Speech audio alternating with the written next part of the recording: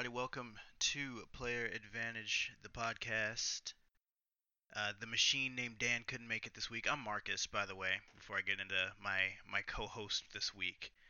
Uh, I'm Marcus. I'm your host, as per usual.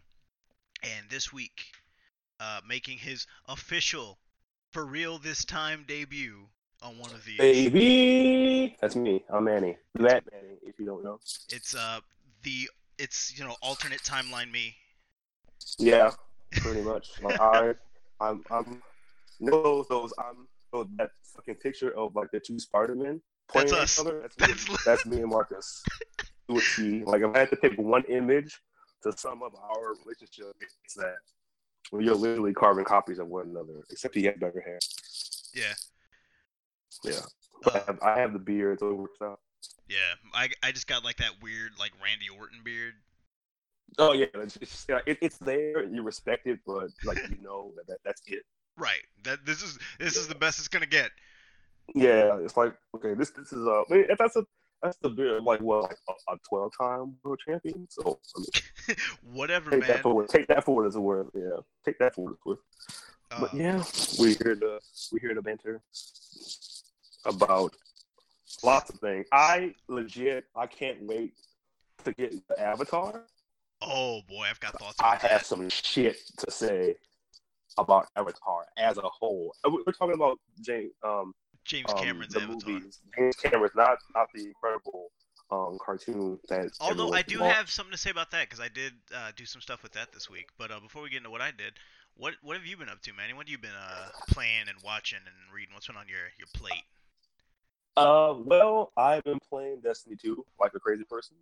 Mm-hmm. Since that dropped, I played Destiny 1 pretty heavily, even though I kind of fell off towards the end because can attest that game was not great, but I played the hell out of it. Destiny 2, however, is pretty great, and I've been playing that pretty nonstop. Uh, that'll probably change once Tekken 7 drops Geese. Oh, oh boy, once Geese comes out, it's all Once Geese Geese comes back, all it's Geese gonna all the be time. pretty much like you cannot escape your own death. Like I cannot wait for Geese to show up. But other than that, I've just been playing Destiny. As far as what I've been watching, uh, American Vandal on Netflix is the hype as shit. It's a really good like parody of true crime. Like imagine making a murderer, but it was about dicks. That's American Vandal. Okay, so what was this called? So it's called American Vandal. American Vandal. Okay. Yeah, it's like a satire show about like mocking true crime documentaries. It's about someone spray painted 27 dicks on cars in a school parking lot, and they're trying to figure out who drew the dicks. And That it's sounds real like funny. that sounds like unreleased. Like this is like a cutscene from Clerks. Yeah, like that entire thing could have been like a conversation that happens in Clerks, but it's just and it's really funny. It's drawn out. It's 8 episodes long, so it's a really short watch. Um, Other than You that, said 8 episodes long. yeah, it's like 8 episodes long. Yeah, That's a and good. then like 30 minutes. Yeah, 30 minutes a pop. 8 episodes. It's fucking. It's Oh, that's right perfect. in my. That's right in my wheelhouse. Then, like, Yeah. I Yes, hate. I realized it after you said it. Like, this was a long time ago when you just started yelling about like how you hate when shows are way too long. yes, and I understand why. Um, this is about to get really geeky in a little, but for the longest time, um, TV shows, the rule for syndication is you have to get to 100 episodes. If you hit 100 episodes, you get syndicated. Syndication means other networks can pick up your show, meaning everyone gets those residual paychecks. So most shows aim for that. Well, eventually they said, hey, now you have to hit 100 episodes. You got to hit 80, which is why most shows run 22, 23 episodes a season. Because as long as they get 4 seasons of TV out, they can get syndicated, and everyone just gets like a fat payday for every other station that picks it up. So I get why it happens. It's still stupid, and I hate it Yeah. because Uh. it's just not entertaining to me most times. Yeah, a couple weeks ago, me and Dan were talking about that. It's like that sucks. Like, Yeah, it's a lot to deal with. Like some shows I'm okay with. Like I mean, I like The Flash on the CW, and that's a 20 plus episode show. That's fine. The Flash makes good use of it. Other shows do not. uh, I have watched Supernatural for an embarrassing amount of time, and man, that show that's why should I never not got into be. Supernatural. Like straight up, It should not be 20 episodes a season ever. like I remember this would have been like 4 or 5 years ago, looking and going like, how do people get into this show? It's they're in. I want to say they were going into like season 9 or season 10 at that time, and it was just like 9 seasons Yeah, of 42-minute episodes at 22 episodes a season. Why does anyone do this to themselves? I don't, and it's somewhat tolerable when you watch live, but if you're trying to binge it, man, Yeah, that that was the is problem I had with Quantico. Uh, yeah, where like, hey, that show's got a cast that I like because it's got Joanna Brady basically just playing Jenny Matrix again. mm-hmm. It's Also, got shout out to Priyanka I was Chopra gonna say one time. Priyanka Chopra, the most attractive woman literally alive. Yes, I just put that into the universe. But like me and my brother watched that whole first season in 2 days, and I was like, I never want to watch another episode of this show. Like, yeah, it's like last year. You don't remember this, but I watched Lost. I do remember that. Um, And I you watched all watched of Lost in like 2 weeks or something. yeah, that's of it episode of Pop for the most Okay, part. I most of watched that that in got two lost weeks. right now, so like the audio you saying that it cut out. Oh well, that's fitting. Yeah. That's fitting. But before I got erased from the timeline just now, uh, I watched Lost in 2 weeks, and that's 6 seasons, around 20 plus episodes a pop, give or take. And I love that show. It is officially one of my favorite shows. But man, it's a lot of TV to watch in that short amount of time, and it really highlights that um, we're in a culture of binge watching now. That most people wait until the shows are like on Netflix or on Amazon or whatnot, and I just can't, for the life of me, even as someone who does it, why would you look at this show, and go, man, 5 seasons, 20 episodes a piece. This is my shit. Like, why?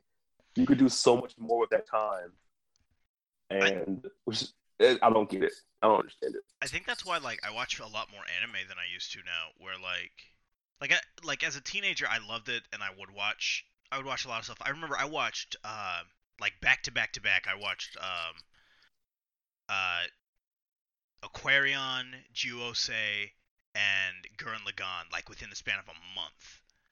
Yeah, And like that was like the height of me watching anime as a teenager where I was just like I was burning through stuff like in a matter of days. But like yeah, as I've gotten older, like I find myself watching through series like binging them but like taking them casually because like hey, it's always going to be 30-minute episodes at most, and most seasons of anime go 12 episodes. yeah. 12, 12 or 13 tops. right. And then unless Yeah, it's one that gets like that special treatment where like My Hero Academia is wrapping up its second season tomorrow, that episode comes out, and okay. it's at, I want to say this season was 28 episodes or 26 because And and and and that's fine because I can handle 20 episodes at 30 minutes of pop. That's one thing. Like a long like a show with like 20 plus episodes a season, but the episodes are like 30 minutes. That's one thing. you can knock out 2 episodes a night and get done with it still in a pretty good amount of time. But it's when shows get to be in like, you know, like I cannot get into the X-Files. The first season of that show is at like what 25 episodes, and they're all an hour long. I can't do it. I refuse. I know the X-Files is kind of a sacred cow as far as like sci-fi goes, and I've tried, but man, every time I think about it and I look at that episode count, I'm like, you know what? I'm okay with this. I'm okay having never seen this ever in my life. I think that's a big problem that like the Marvel Netflix shows have run into too, where it's like, hey, I'm cool with watching 13 hours of Daredevil. You know, the first season of Daredevil was good enough that like 13 episodes fit it real snug. But then you get to Jessica Jones and it's like they have to manufacture problems towards the end of that show to extend the length. I think for me it got the most egregious in Luke Cage. Yeah, like I know Iron Fist had its problems, but Luke Cage ate that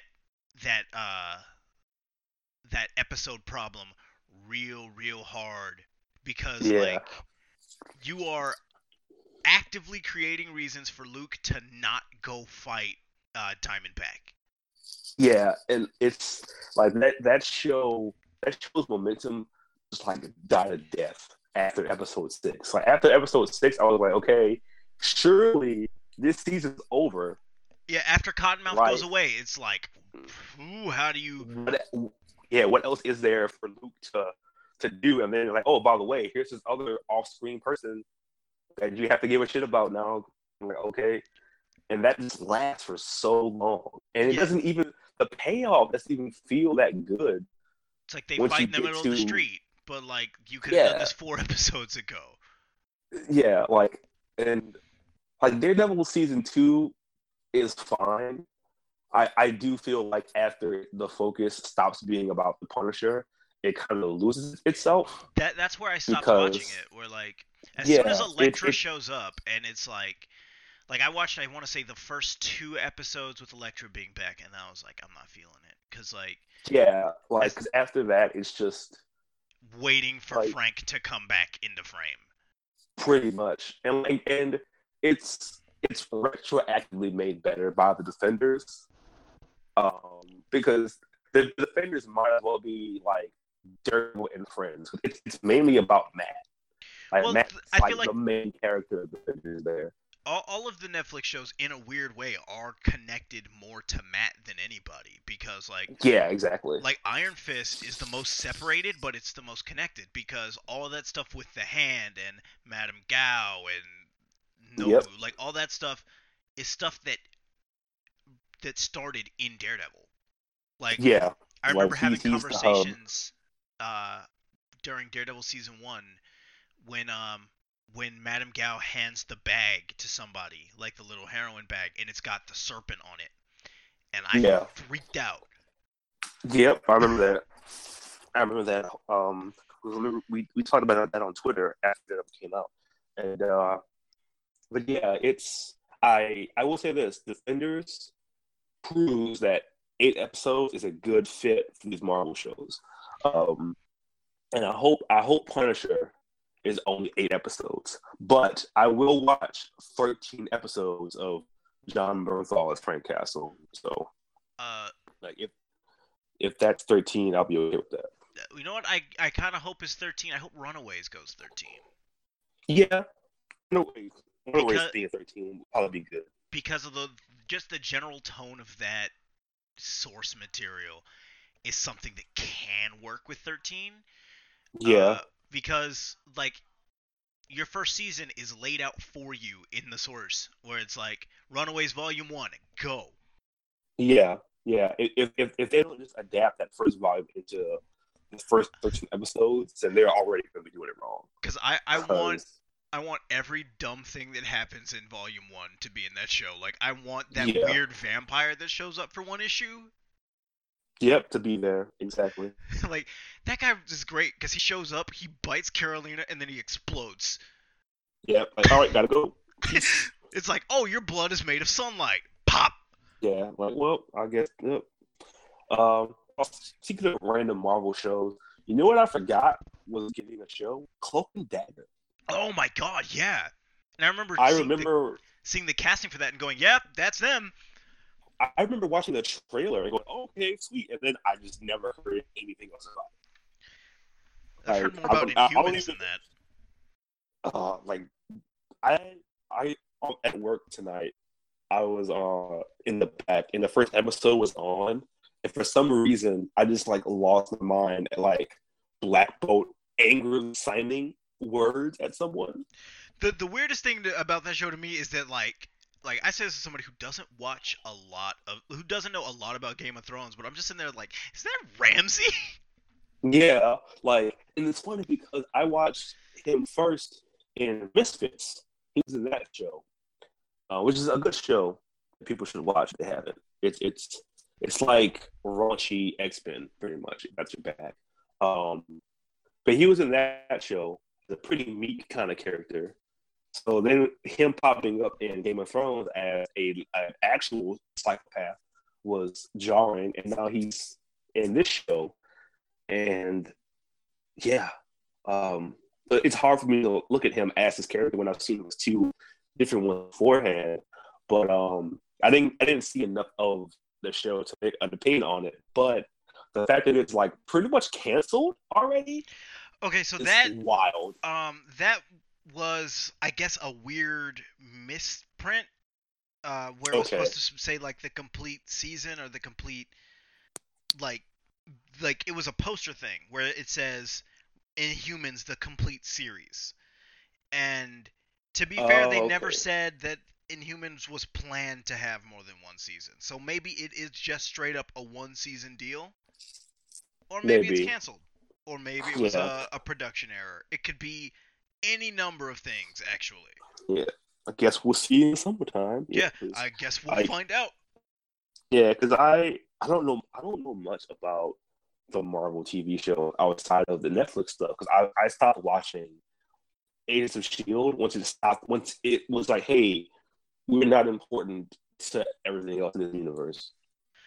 So I I was think I like, okay, watched well, literally one episode of Agents of Shield, and like I was like, oh, I'll keep up with this, and then I just didn't. Like, I watched the first two seasons, and like the first season, once the events of Winter Soldier affect the show, it gets really good.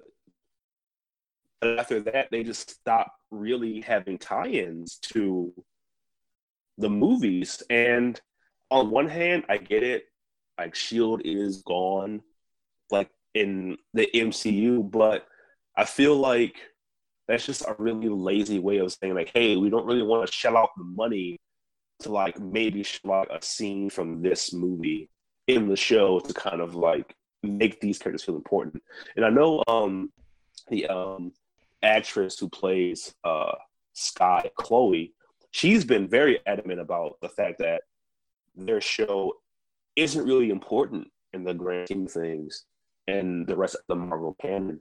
Um, I mean, the Netflix stuff also kind of isn't like they make like references to the Avengers yeah, on occasion, but because timeline, it doesn't matter retroactively. Like, exactly, yeah, I remember paying just enough attention in Luke Cage to catch, oh, Luke Cage happens in the summer of 2015. And they don't yep, ever explicitly say that, but there's like one line of dialogue that like hints at that, and that's when they're in the barber shop and they're talking about the Knicks, and they're like, I hope that kid from like Latveria or whatever is good, and they're like, he's Latvian, and they're talking about Kristaps Porzingis, who was the mm-hmm. Knicks first round draft pick in 2015. So it has to take Yeah, place like August, like July, August 2015. right, yeah. So like, all we really know about the Netflix stuff is that we know it takes place after the events of the Avengers. Like that's all. It's all like we really know. Yeah, it takes Um, place after Avengers 1, but before Avengers 2. yeah, because I I don't think think because I don't remember any of the recent shows mentioning the events of Civil War. Right. I don't think any of them. I don't think any of them do. And like, Yeah, for Daredevil and Jessica, that's something where it's like this is fine because those believably happen within a couple weeks of each other because of yeah, when they came out. Where Daredevil came out spring 2015. Jessica Jones came out fall. Where it's hmm like it's been a few days since that happened. Now this is happening. But right, like Luke Cage is weird because it takes place after Jessica Jones and either after or concurrently with Daredevil season 2 yeah. I think it's concurrently. I think because they're running side by side. like Daredevil season 2 came out in the spring of 2016 and Luke Cage didn't come out till the summer. Yeah, Uh, it's odd, and I don't know. I mean, like I like the Marvel Netflix stuff. I mean, my biggest dream, and I've said this since he popped up in Civil War. I think they are missing a big opportunity to bridge the gap between the movies and the series, but not just giving Peter a Netflix series. the weirdest part of that is that Spider-Man is the perfect character to have. Yeah, He's perfect for it. yeah, he's perfect for to be in both because, um, in just speaking about MCU canon, not necessarily comic canon, every character that he's closest with is on Netflix. Yeah, Like Danny teaches him how to fight. He has a relationship with Luke and Jessica. Like he babysits their child when she's he and born. in the comics, him and Jessica went to high school together, which is impossible now because they insist Yeah, on making exactly. him 15. But like, Yeah, like and he and Matt are. And Matt is the only MCU character that I can say is Peter's best friend. Like like Peter and Matt are close. Um, and which is why the my fact favorite. that I'm sorry. oh, go ahead. My favorite individual Spider-Man panel of the last 10 years is that shot. I think it's from a Daredevil comic where Daredevil is making out with Black Cat and Spider-Man is on the side of a building and he can see them and he's just like, I'm pretty sure this is my supervillain origin. Yeah, yeah, I know that's what you're talking about. Yeah, like I mean, I know they won't because they essentially lose money by giving away Spider-Man for free in that sense. But I feel like he's perfect to be. He's just like I'll say this before to you. He's like the patron saint of street level superheroes. Yeah, that's like one of my favorite things about Spider-Man in general is that he like as he got older, they thought it would be a really good idea to have him kind of be a mentor character to young teenage superheroes. Like Yeah, there's the issue of Runaways where they run into him and he buys them dinner. yeah. He's teaching like he teaches Miles stuff. He teaches why can't I remember her name? The new Spider Girl. Silk, not Silk, No, not Silk. All he does with Silk not is Silk. like make out. Silk is great Yeah, that's true. because like they can't ever be around each other for more than like 10 minutes. Yeah, I love Silk. I need to read more of her stuff, but what I have read of hers has been really good. Yeah, she's got some great stuff during Clone Conspiracy where she's running around in San Francisco with Peter and Nice. with Maddie Franklin of all people. That's fun. Like it's very weird. What a pairing. Um, yeah, it's weird because Peter is such a linchpin. Like he's like how Nightwing is in with DC. Like everyone's worked with him. Like Their everyone knows him. their roles are like shockingly similar. Yep.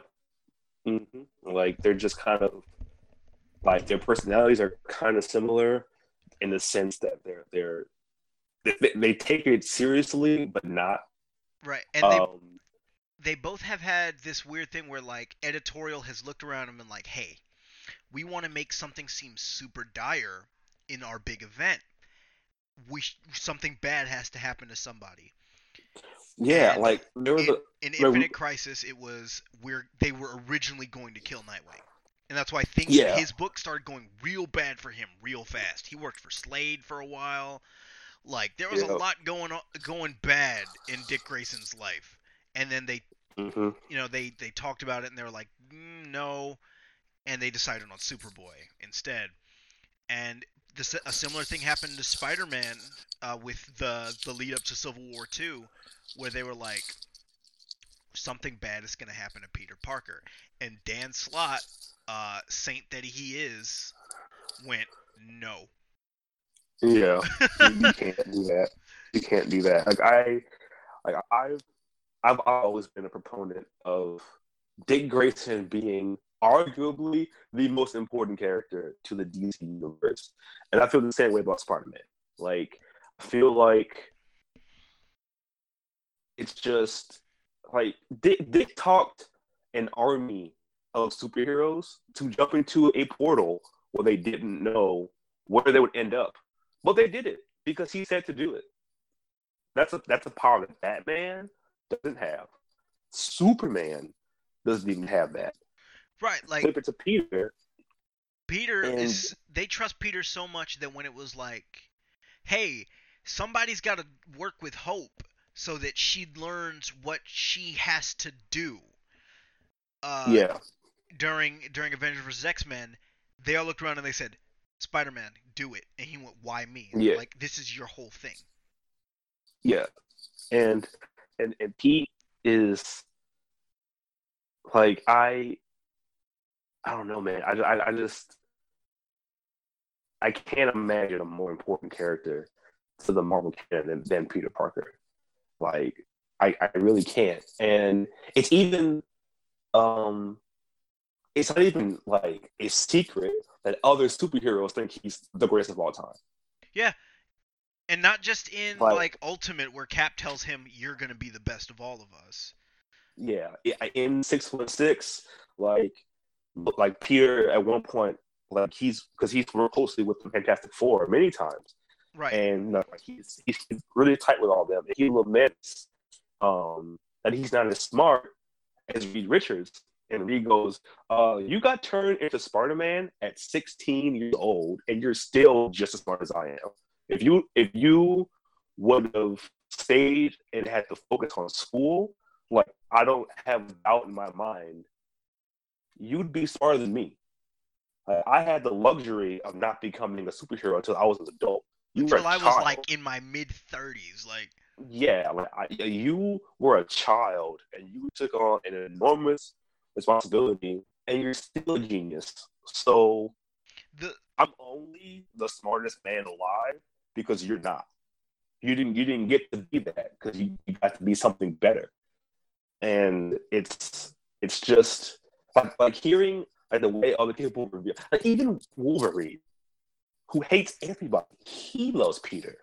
and they have like this really fun antagonistic friendship, like especially during Bendis's run on New Avengers when they're like the Avengers team is like them and Luke and Danny and Cap, Yeah, that and was a good team. it's got my favorite interaction of theirs, next second only to the time in Ultimate in which their brains get switched by Jean Grey. Yeah, I remember that. That was funny. But my favorite interaction with them is when when Norman Osborn shows off his Dark Avengers, and they're like, "Okay, so the Spider-Man is Venom. Who's the Wolverine they've got?" And Logan goes, "It's my kid." And everyone pauses for like 2 panels, and Peter goes, "You've had sex?" Yeah. Oh man. But yeah. Yeah. But yeah, the TLDR of this entire little string of banter is that Peter Parker and Dick Grayson are both respectively the goats of their universes. And it's not even like fan conjecture. Like people in their universes agree, like, oh yeah, they're kind of the best. and everyone should read their stories because they're all great. They're all really good. Yeah, I'm actually reading Grayson right now. It's fucking amazing. yeah, Grayson was fantastic because it's just I'm loving it. him dicking around with Midnighter. Yeah, Um, like I just and the current Nightwing run also super good. yeah. Rebirth, the Rebirth one. Yeah, Nightwing Rebirth, great because it's got Yeah, my favorite. One of my favorite things in comics, which is like, hey, show your superheroes being people. yeah, It's why the John which Lewis is run on Robin is so good because it's like, hey, yeah, there's a bunch of scenes where he's doing Robin stuff, but you know what's real fun? Him hanging out on trains with Stephanie. yeah, like that's what I always talk about Peter's stories because they just run concurrently with his life. Like it's like, oh man, like they never give you a moment to not see that he's just a person and he's doing this because he wants to do it. Like he doesn't have to be Spider-Man. He can easily say, you know what, I'm not going to do this. I'm going to hang out with my girlfriend and not bail on her for the 100th time. Yeah, But he can't do that. He can't not be like a hero, even at the cost of like his personal life suffers because he does this and he doesn't get recognition for it because people either hate Spider-Man or someone's trying to kill him, and it's a selfless job, but he does it because he can't not like his entire being is that I have these powers, I have to use them to save people, or else what's the point of having them?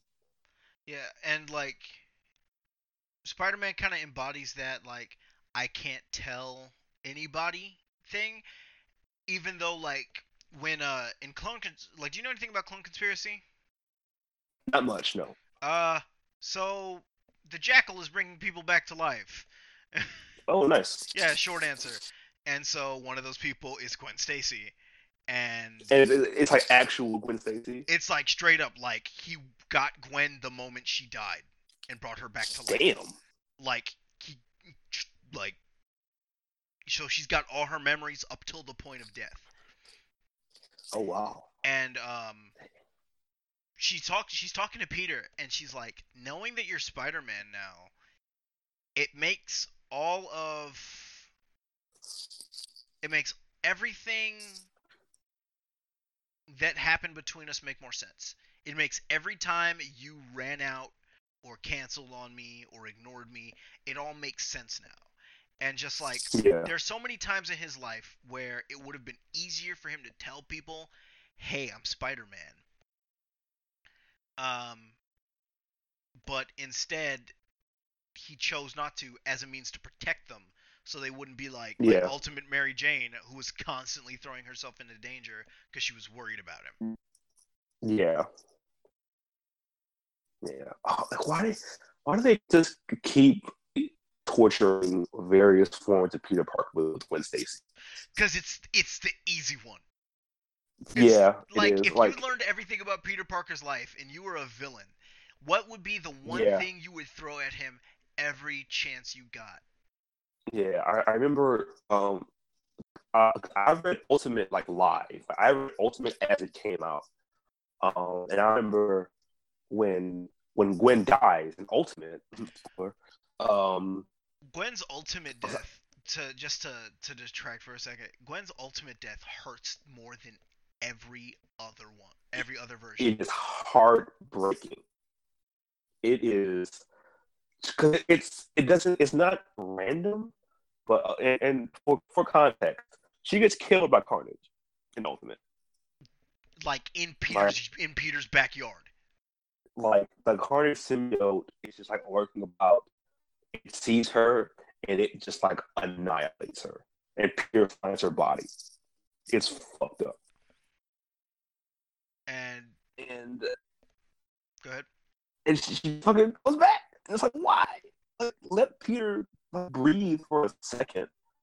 Like, but no, like every incarnation of Peter Parker he has to have some kind of turmoil in his heart for Gwen Stacy. Like, did you ever read the What If comic of Other? The What If comic of what? All right, you remember the arc where Peter essentially dies, and he ends up succumbing to like the spider portion of himself. Yeah. So that's when he comes back. He has like the spider stage in his wrists.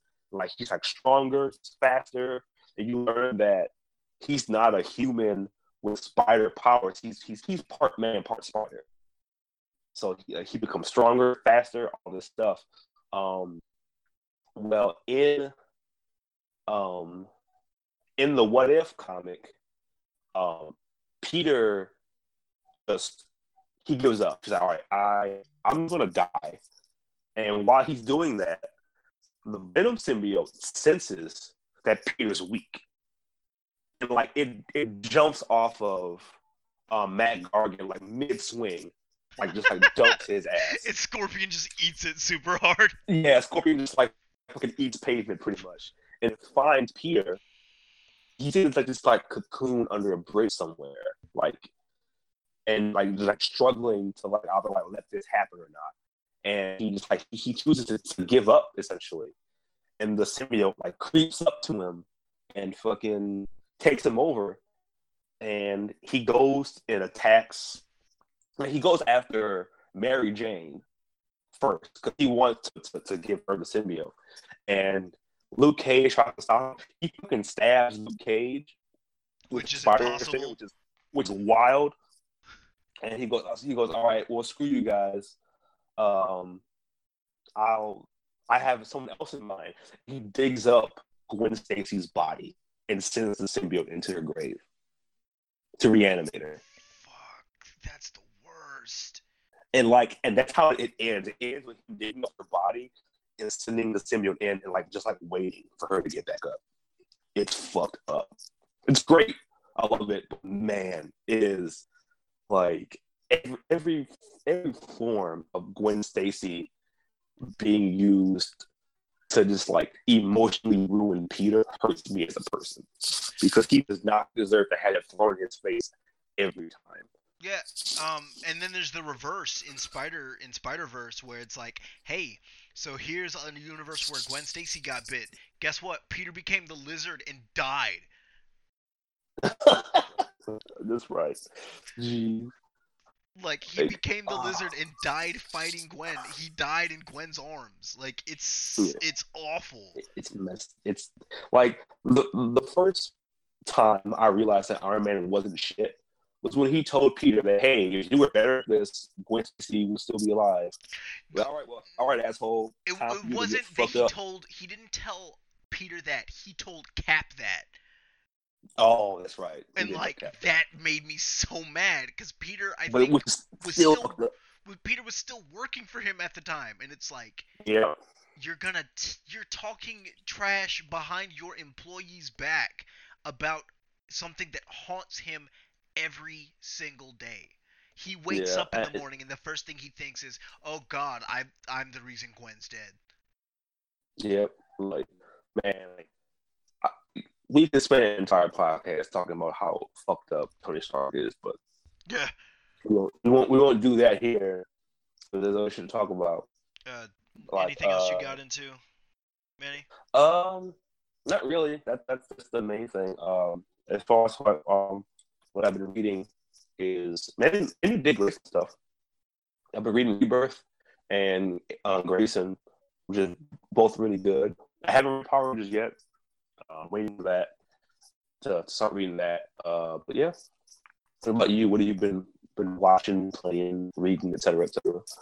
Well, I haven't been doing too much differently than I've like talked about already, like the last couple weeks. I've been continuing going back through Full Metal Alchemist Brotherhood, which remains it remains the best. Like that is a show that is on another plane. Like it's on its own tier of like there's good, there's great, there's Full Metal Alchemist. Yeah, like it's the S rank of of a long form anime storytelling for sure. Because it's so long, but it's paced so well. Like it's over 50 episodes, and it's just like Hmm. it's paced phenomenally. It is Yeah, paced like you could break every arc of that show up into its own like little patch of episodes. right. And Like once you here's everything up until Scar, right? Where that's six yeah, episodes, and here's Scar up through like the introduction of Greed. Like here's them versus the first few homunculi.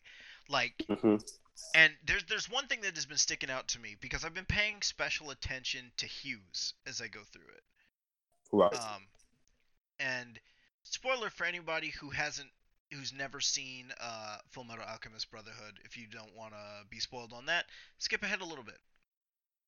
Um, but Hughes is killed by Envy, and it's just this really fascinating thing about it is that Hughes is a character that envies nobody.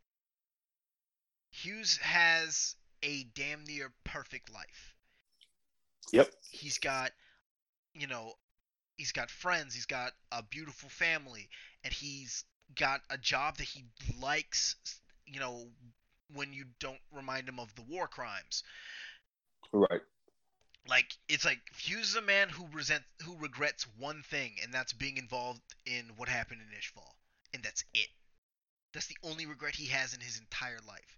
Everything else he loves it, and it's so fascinating to me that they deliberately had him killed by envy. And like it was pointed out to me a long time ago where it's like everything that happens in Full Metal Alchemist, like everything that happens in relation to the homunculi, is very intentional in what happens to it. Like Havoc is a womanizer, and he's paralyzed by lust. Like lust puts him in a wheelchair.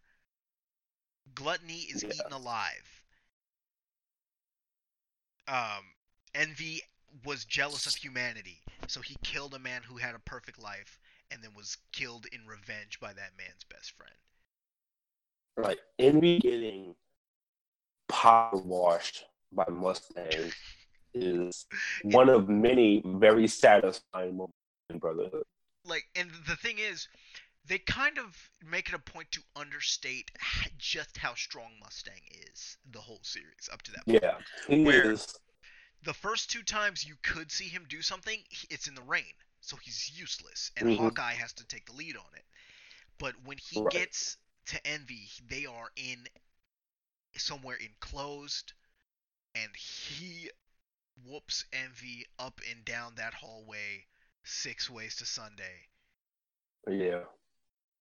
Like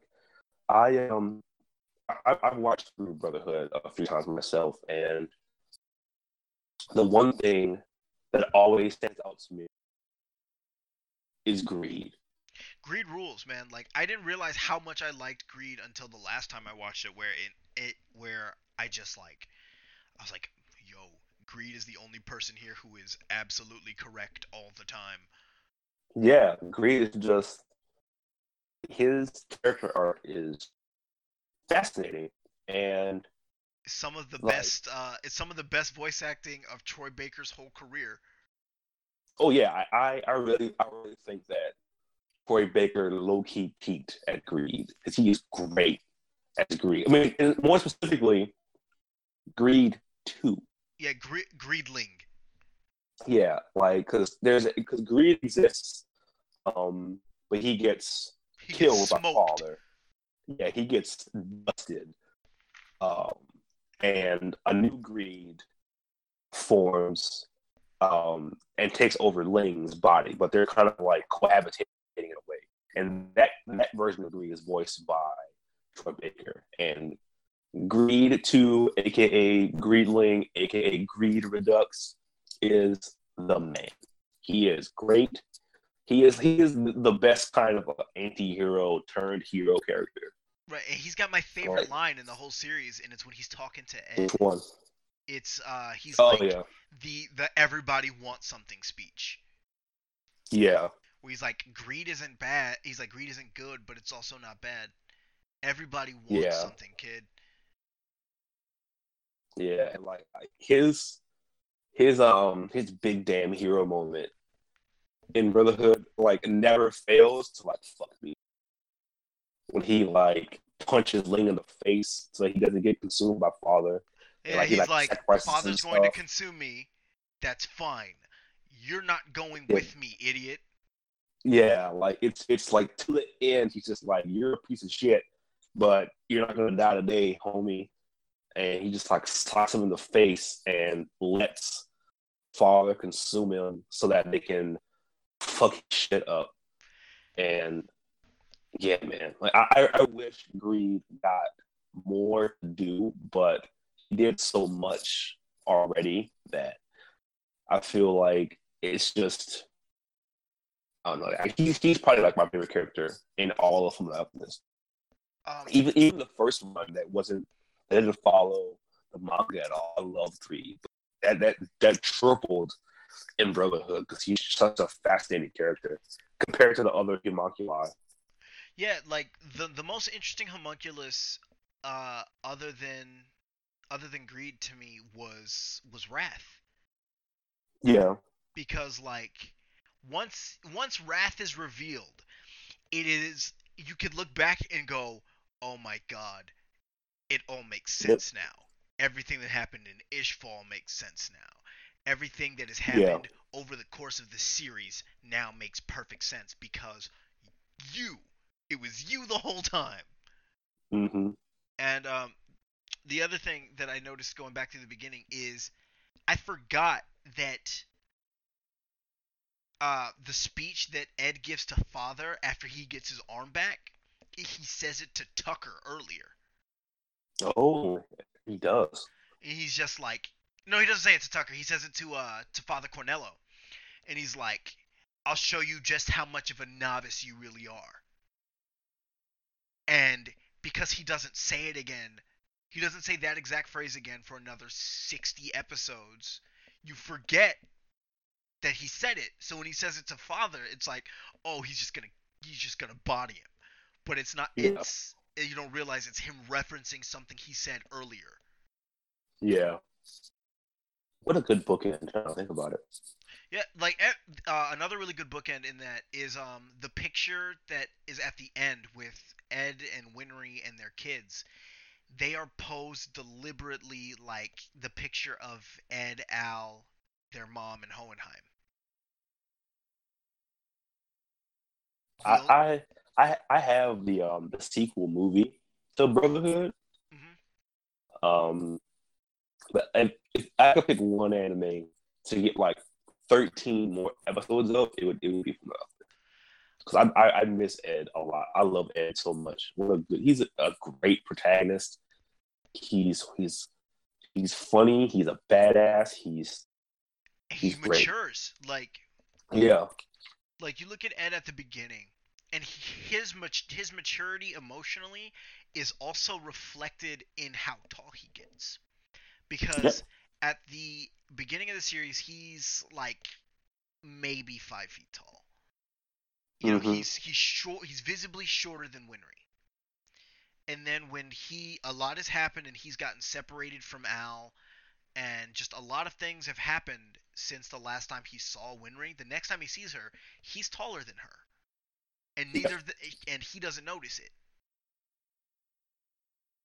And as Ed grows up and learns that it's not just him and Al, that in a way the whole world is dependent on this, and he can't just focus on the Philosopher's Stone and getting their mm-hmm. bodies back. As he grows as a person, he gets taller. Yeah, it's true. I never noticed that the first at all, but because I just treat it as okay. A lot of time has passed. Clearly, they don't really let you know that, but And when you I think took about that it, as not that much time passes in the show. It's maybe a year. yeah. I always assumed it was like a year and a half, but a year sounds about right. Yeah, it's like something else I was talking about recently. I might as well get into it. Avatar: The Last Airbender.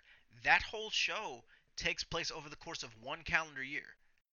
Yep. They find Aang towards the end of the fall, and they beat the Fire Lord by the end of the summer.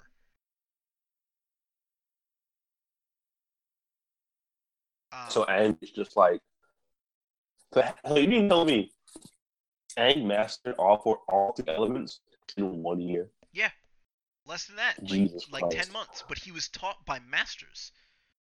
That's true. He was. Katara is a waterbending prodigy, and I remember someone saying that I remember seeing a theory that Katara was actually supposed to be the next Avatar, and that's why she's so good at waterbending. But because the next in the cycle was a waterbender, and I believe it. it was supposed to be Katara, but because Aang didn't die, it didn't pass off. Never. Right. That makes sense. But the reason I was talking about Avatar this week is because I went back, or I didn't go back. I just went and read the first issue of the Legend of Korra comic, which is very good, just like the Last Airbender continuation comics. It's called The Legend of Korra Turf Wars, and the first issue is primarily just Korra and Asami just hanging out, being girlfriends in the spirit world. And like you would think that would get like old, but it's so good. It's very like wholesome. Yeah. And they have this really interesting conversation. Did you ever finish Korra? I didn't. I watched the first season and I wasn't a big fan. And told myself that I was going to go back and watch the season and onwards, but I just didn't. So I'm probably going to, just because I heard that it does get a lot better going forward.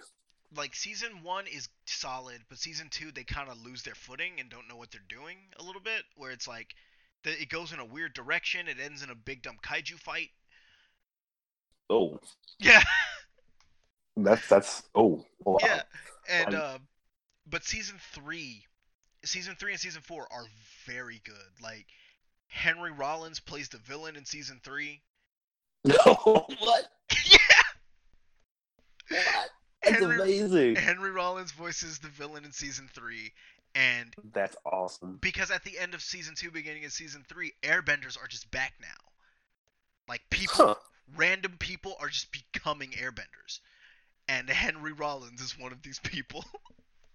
Yeah, that's amazing. Yeah, because like with Korra, the first season I watched it, and I just didn't. I felt like Korra as a character. I don't want to say they kind of Mary suited her, but they kind of Mary suited her. Like not they in wanted this, to make her. That, it's kind of like they wanted to make her reverse Aang, where like Aang is like this like he's all-loving hero. He's the pacifist. He's just this big ball of energy where he's just happy to be here all the time. And Korra is very like hard-nosed, like it is. Yeah. Aang is Ricky Steamboat, and Korra is Steve Austin. Yeah. That's like, a good comparison. She's constantly like threatening people and talking mad trash. And like but I can see why you would get that vibe from her, especially in season 1. Yeah. Yeah, because like I just felt like as a character, I just felt like she just got away with a lot with little to no consequence. She loses her fucking powers, but she gets them back, no consequence. She pretty much dates old boy behind old girl's back and doesn't really suffer any consequences. And I just didn't vibe with it.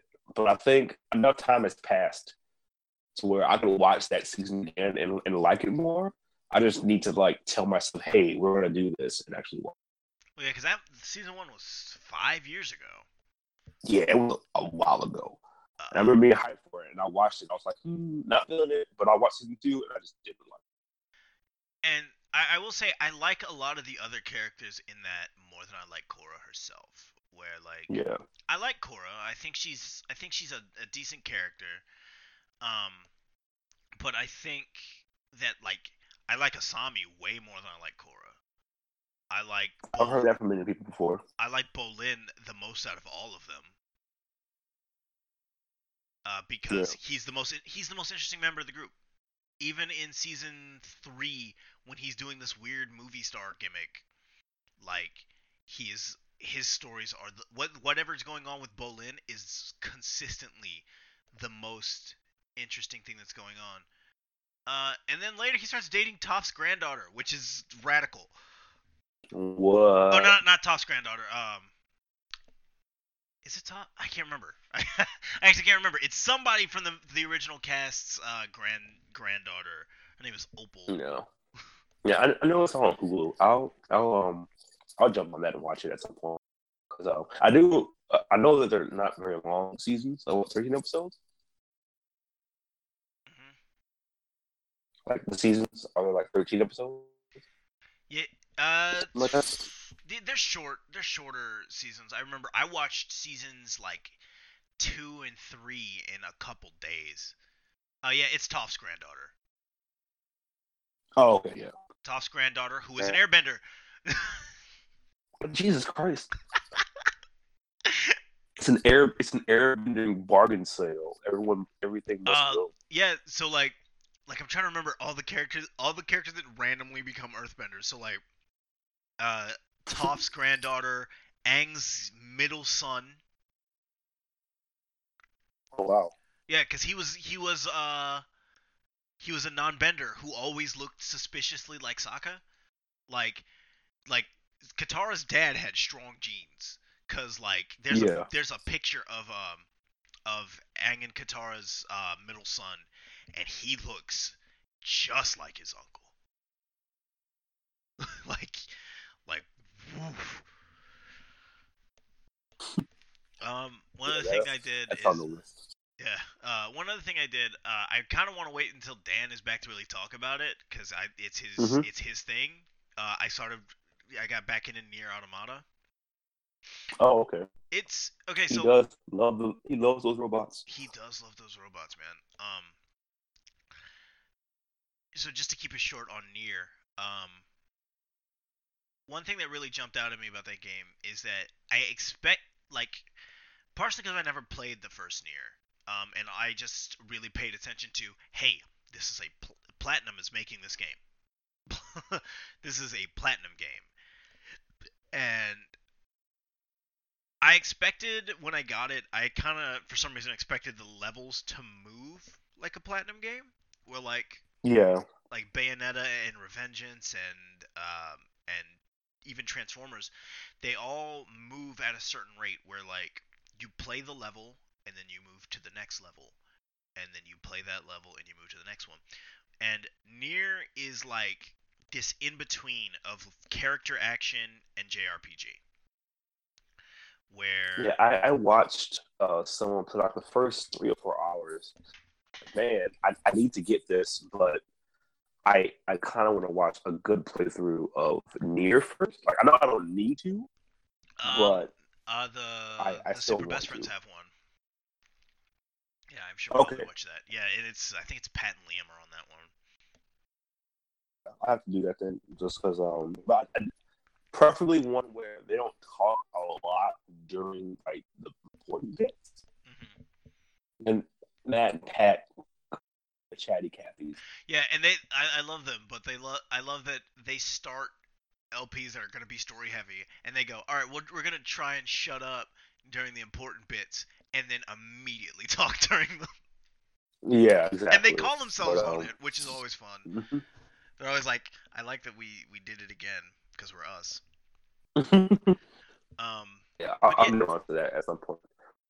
but yeah, Nier, very good game. I can see why Dan loves it as much as he does, and I'm Yeah, still only like 4 hours in, so like been once I'm free from Destiny, I'll get around to it. I mean, I need to finish Hellblade.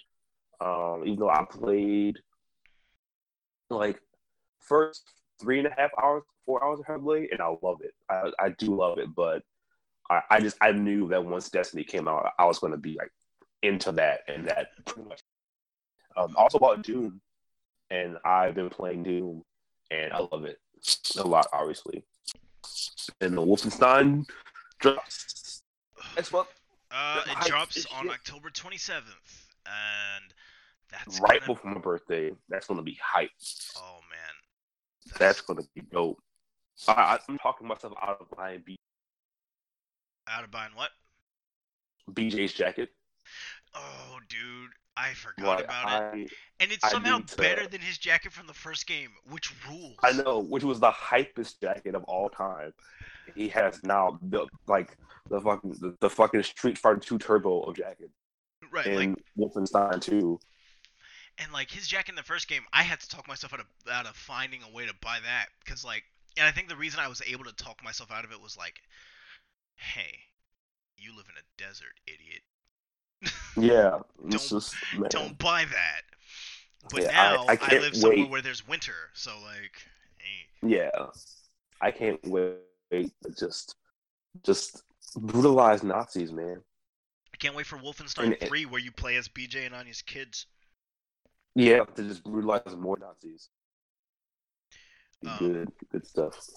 One other thing, and I touched on it last week. I talked about it a little bit. I staying current on Gamers, which is it is an anime.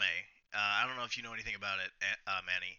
Gamers? Yeah. So I found out today it has been at the top of Crunchyroll's like most popular since it came out, and it's like fourth like it's top 5 most popular behind like Naruto, One Piece, Dragon Ball Super, and right ahead of My Hero Academia. What is it exactly? So it is a rom-com. Like straight up.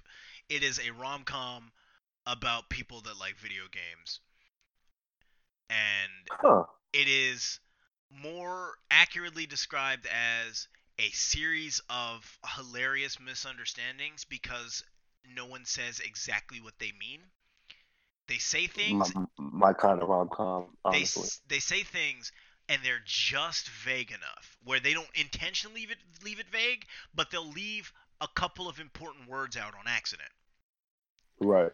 So it just leads to like characters constantly being confused about other things. Where like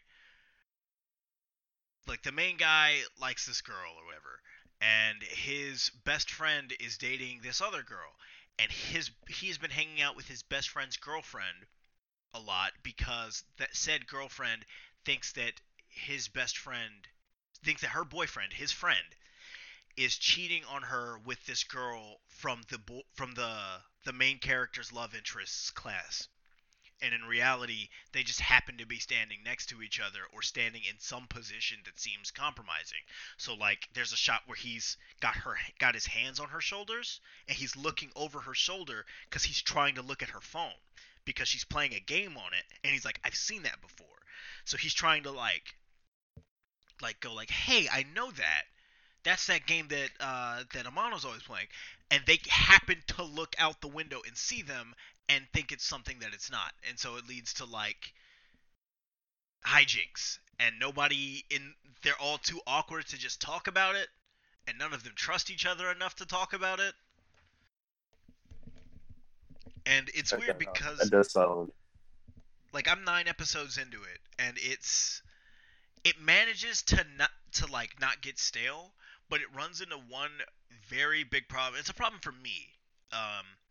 I don't know if it's a problem for other people, but it takes me like an hour to get through these episodes because I keep having to like pause it and like recenter myself because it gets too like uncomfortable.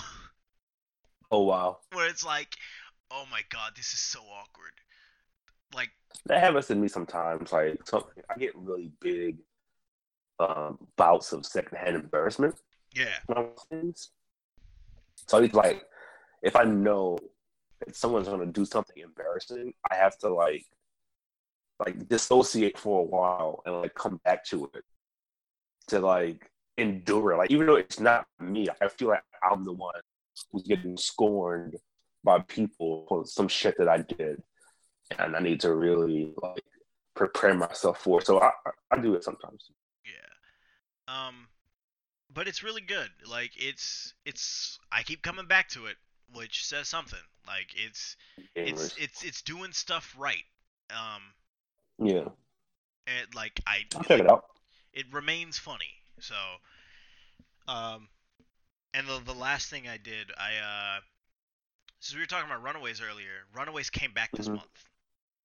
Yeah, yeah. My friend Bobby, um, actually, I think he sent me a digital code for the first issue of it. Yeah, I got him in Runaways.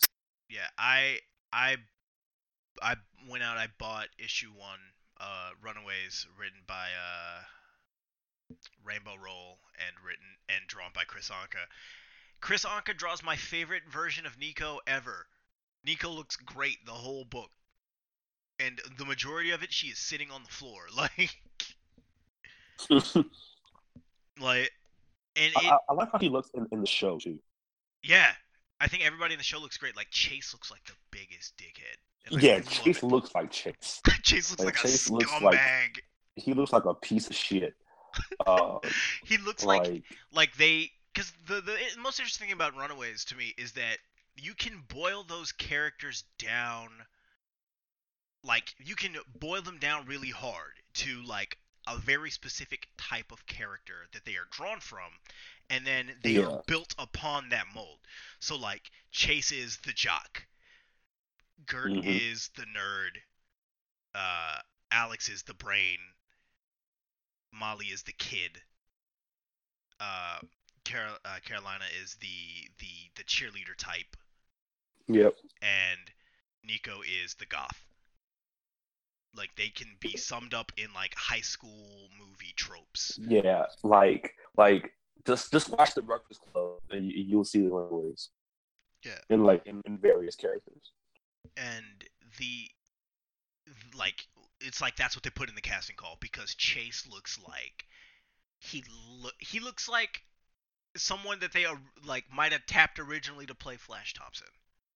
Yep, I believe it. Like he looks like the biggest meathead.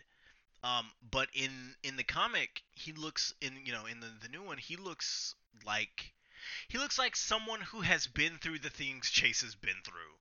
Yeah. Oh man, Chase does go through capital sum, capital shit. He goes through the worst, and Yeah, Chase deals with it. and that's exactly what Runaways #1 is. It is Chase dealing with it, Yeah. because Runaways got canceled. What 6 years ago? Hmm. The last volume just stopped during a huge cliffhanger that involved Chase trying to bring his dead girlfriend back to life. Um, and this issue opens with Nico sitting on the floor of her apartment, just thinking about like how much how she's just alone now. Where A Force got canceled, that team disbanded. She's not running Yeah. around with She-Hulk and Medusa anymore, and the Runaways are all scattered. Um, and then Chase just appears in her living room and is like, "Hey, so here's Gert." Like what up? Like, and it just goes from there. It's like, here's Gert from the moment before she died. Please fix this. And that's the whole book. That's the entirety of issue 1 is Nico and Chase trying to like, how do we fix that? Yeah. Oh man, I need to read it. And it's fantastic. And like, I'm just glad that someone like fought hard enough to get Runaways back. yeah, like on the one hand, I wish Brian K. Vaughan was still writing it because Yeah, of it's his course. baby. Um, Yeah. but the new team is very good, and I'm excited to I see love like, how it looks. Like the art style is really good. yeah, Chris Honk is great. One of the best, Yep. one of the best in the game right now. Yeah, I remember on Twitter, they posted like just like pictures of them, and as soon as I saw her chase, I was like, oh yeah, yeah, she has the juice. And Nico looks amazing. Nico looks great. Yeah, she looks dope as shit. I started audibly sweating the first time I saw Nico.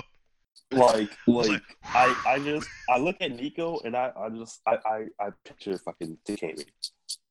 you picture who? Um, Hot Dot from Persona 5. Yeah.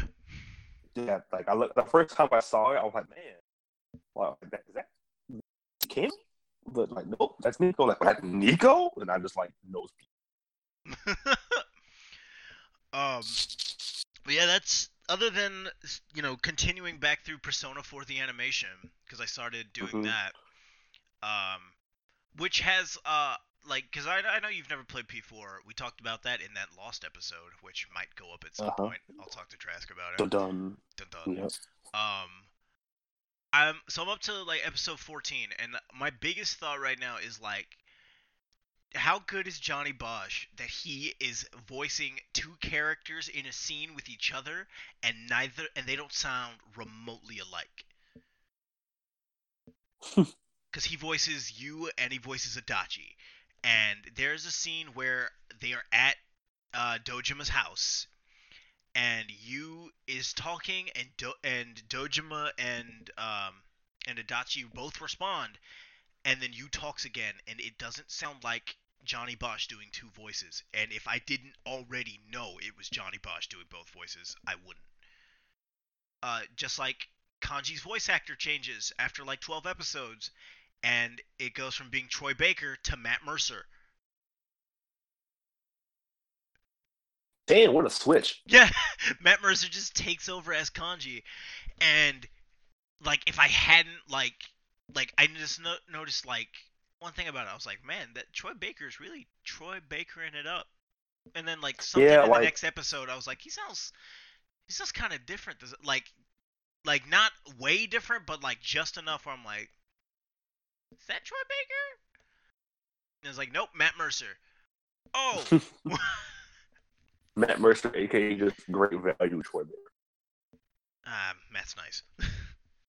I mean, I love Matt, but like whenever the first time I heard McCree, I thought it was Troy Baker. Yeah, that's fair. But they're both great. Yeah, but it's Persona 4. It's nothing new. It's just the best adaptation of a video game into like a televised format, I think, ever. Where like I wish more companies were willing to do that with their product. And maybe it's because like Atlas has a relationship with A1 Pictures, and A1 Pictures is the shit, and you can always call on them to do the deal. But Yeah. like, and they've got them on P5. But I would love for like another game to just give it a shot. Yeah. Because I have seen Persona 4, the animation. Yeah. It's very good.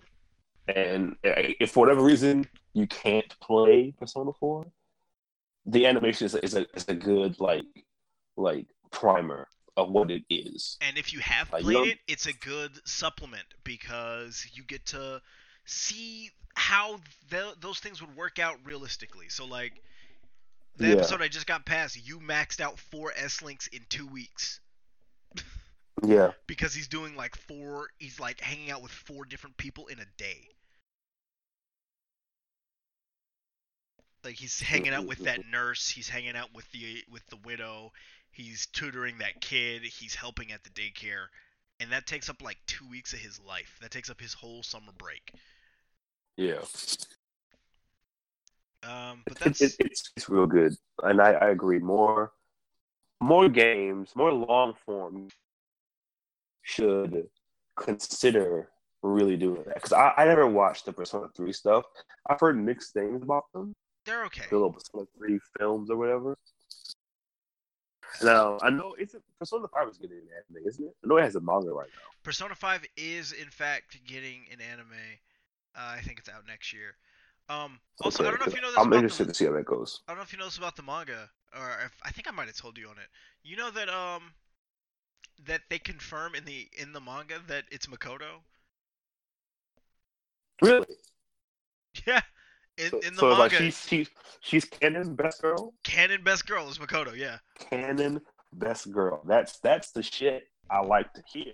Um, and I think I meant to cut. Me and Dan meant to cover it. I don't know. I don't remember if we did, but a few weeks ago, a story came out of like people saw the prototype of P5, and it's very interesting to see how different that game would have been because in the original prototype of P5, you're you're not living in the coffee shop. You are living in a high-rise apartment in Tokyo with the prosecutor. You live with Sai? You live with Sai. What? Oh no. Yeah. In the Oh man. in the original prototype of the game, you're living with Sai, or it's safe to assume it's Sai because it's supposed to. It's like Right, yeah. female When prosecutor, I hear the prosecutor, I assume it's Sai, but but there's the man. model they used in the prototype because people have seen it. The model they use in the prototype is not Sai. Uh, Oh, it is K Catherine from Catherine. of course.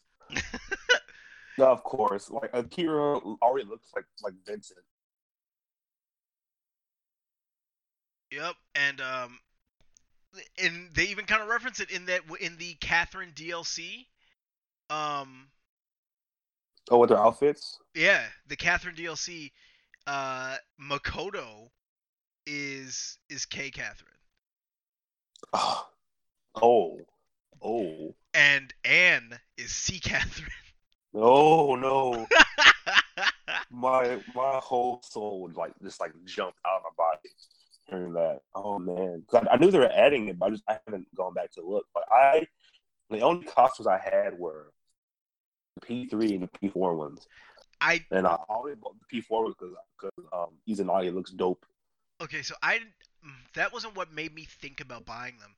It was um it was specifically when I saw the when I saw that if you pick those costumes, it changes the battle music.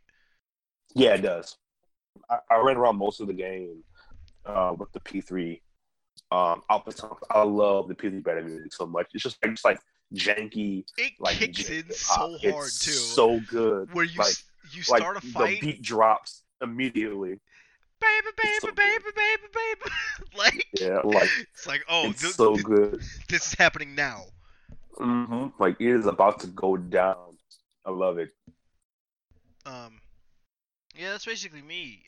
So let's get into some news because we've been running for like an hour, an hour Oh plus. god, yeah, we went on a tangent. This is what happens when Yeah, and guess what? It would have been worse if Dan was here. yeah, that was a Sparta man ass tangent. um, so right off the bat, the thing you were most interested in getting into, Oh man. Avatar, the Avatar sequels started production this week. With a are so there are four sequels in the works: two through Avatar 2, 3, 4, and 5, and those sequels have a budget of $1 billion. $1 billion. A billion. Avatar.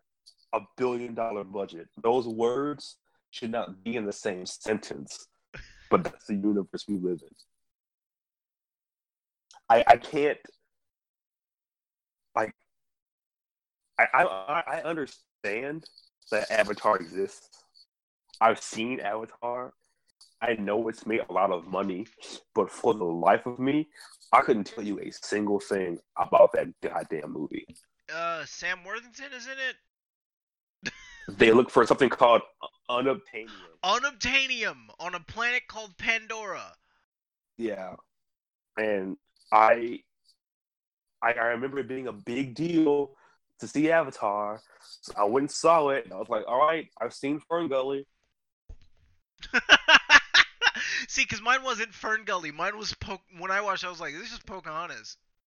Yeah, like I've seen fucking Fern Gully. Already. I need to see it again. And then it was over, and I just like forgot. Yeah, Like I remember, like it was the talk of the town for like a week, and then since then, nobody talks about Avatar.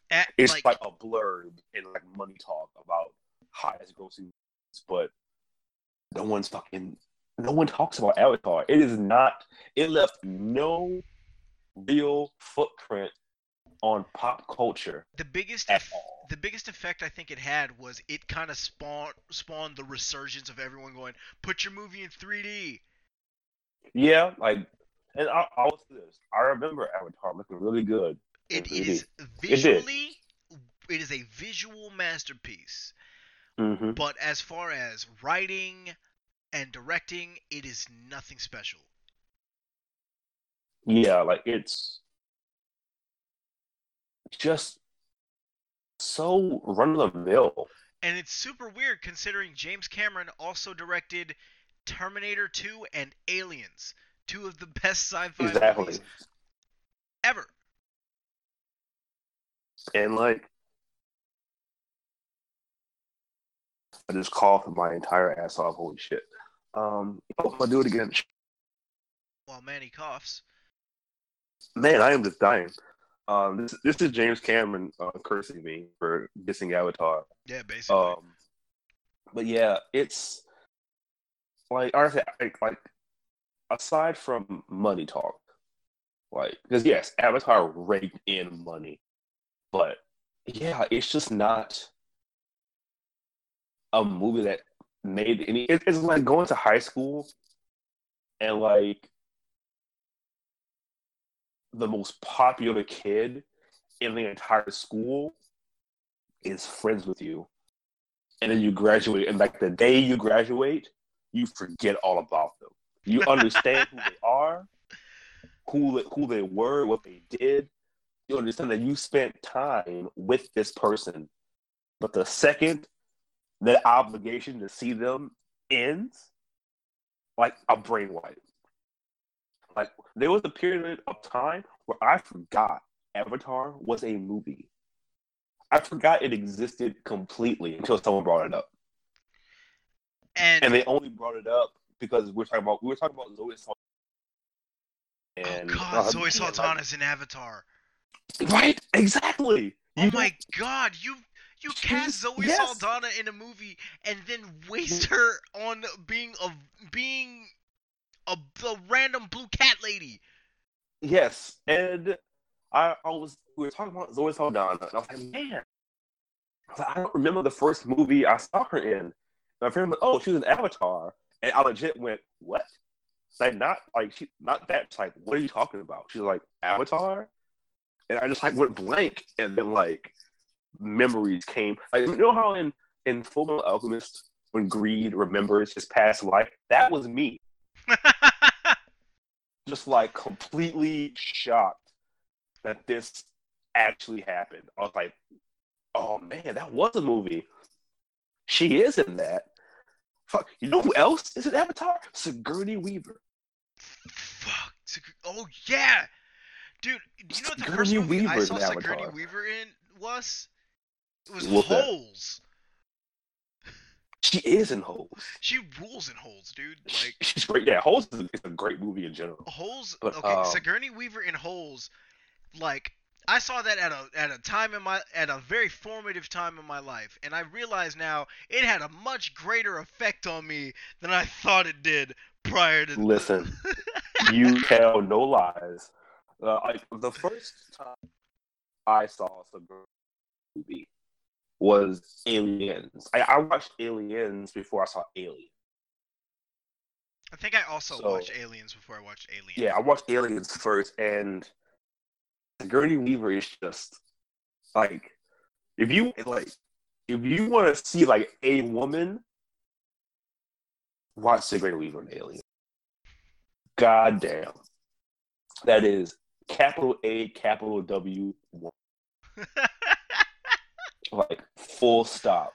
Like, I mean, not to bring this to a place, but Serena Weaver, in a fucking white tank top, black underwear. Holy damn! Just Getting in a power loader. yeah, just fucking man. That is a special sight. I tell you what. But yeah, dude, she's a fucking Avatar. Like they're like you said, Sam Worthington, Avatar, fucking Zoe Saldana, Stephen Avatar. Lang is in that movie. Michelle Rodriguez is an Avatar. What the hell? Giovanni Ribisi is an Avatar. Like there are people in that movie that I just forgot about, like completely, because that movie did nothing. It came out and then it was gone. Yeah. I'm looking at the cast of it right now. Yeah, so am I. I'm gonna run through. Okay, we got Zoe Saldana, Sigourney Weaver, Sam Worthington, Stephen Lang, Michelle Rodriguez, Joel David Moore, Giovanni Ribisi, like a cast of like good, like CCH Pounder is in this movie.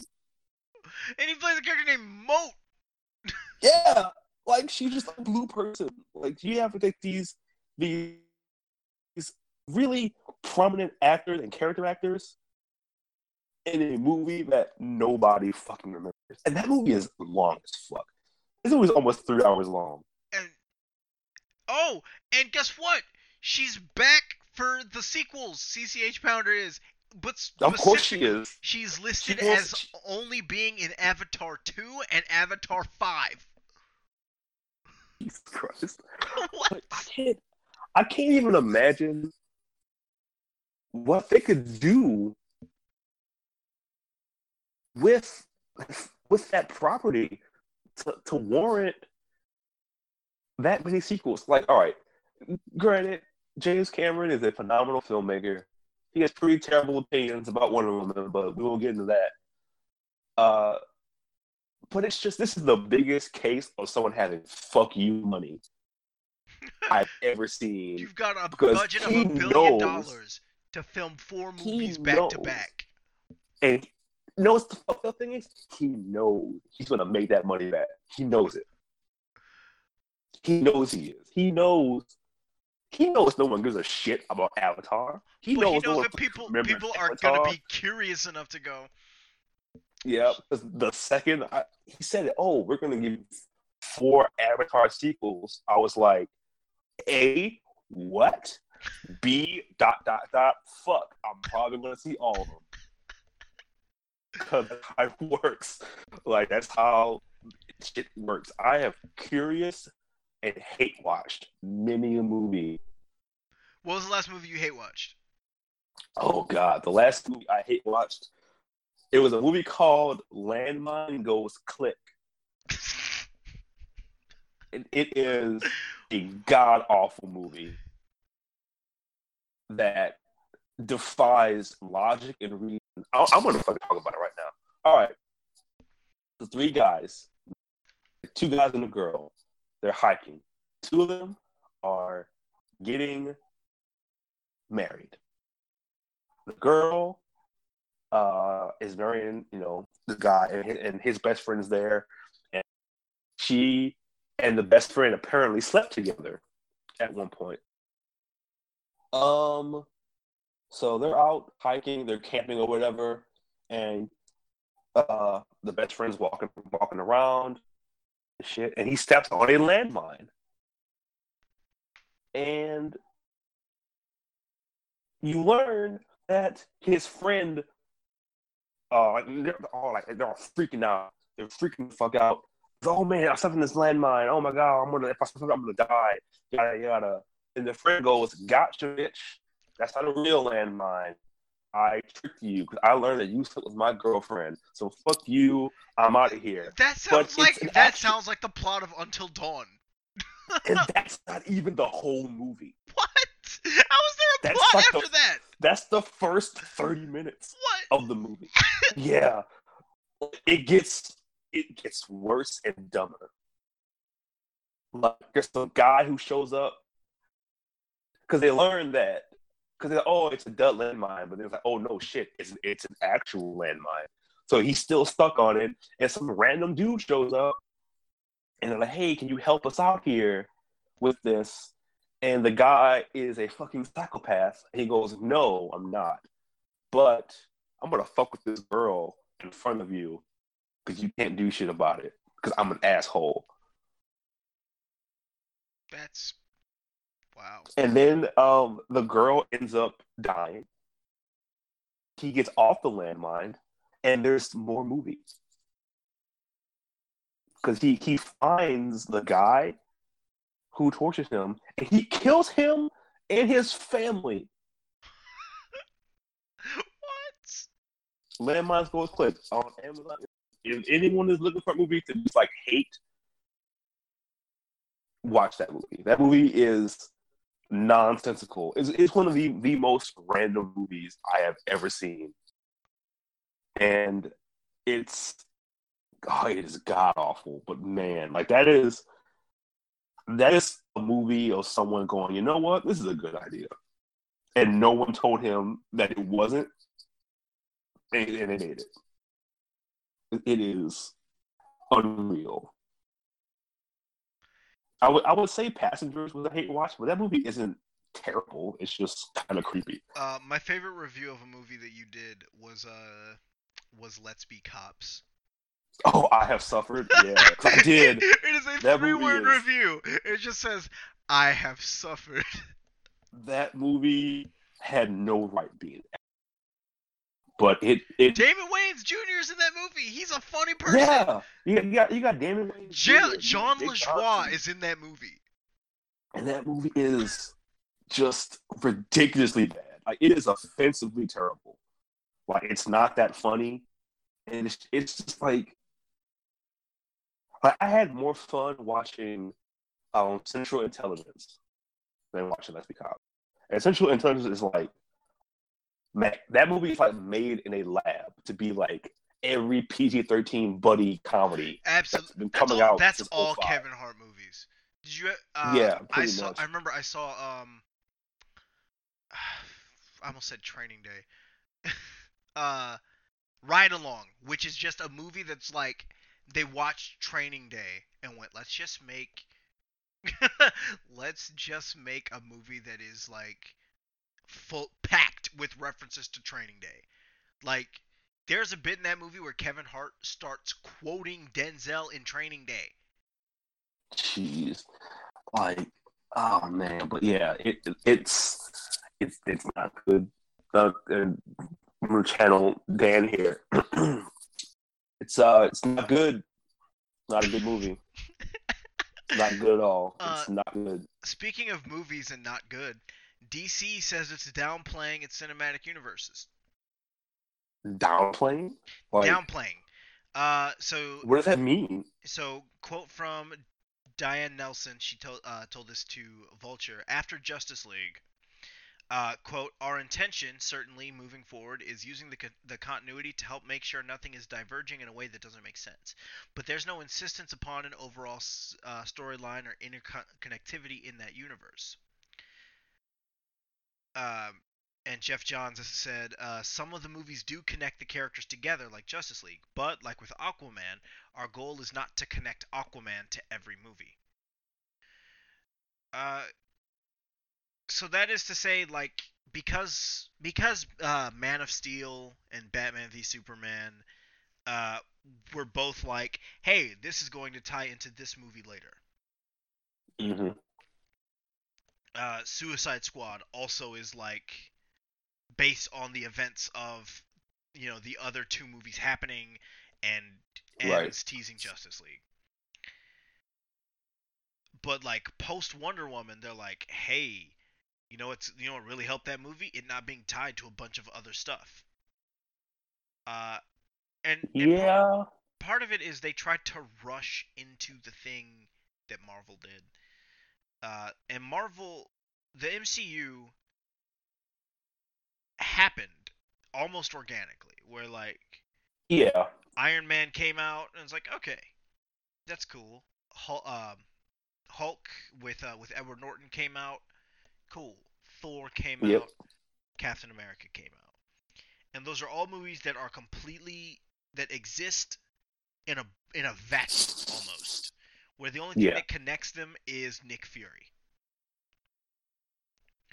And they're movies that can be watched on their own without any prior knowledge of the other three. But then Yeah. Avengers 1 happens, and then everything is connected to Avengers 1, but they're not connected to each other. Yeah.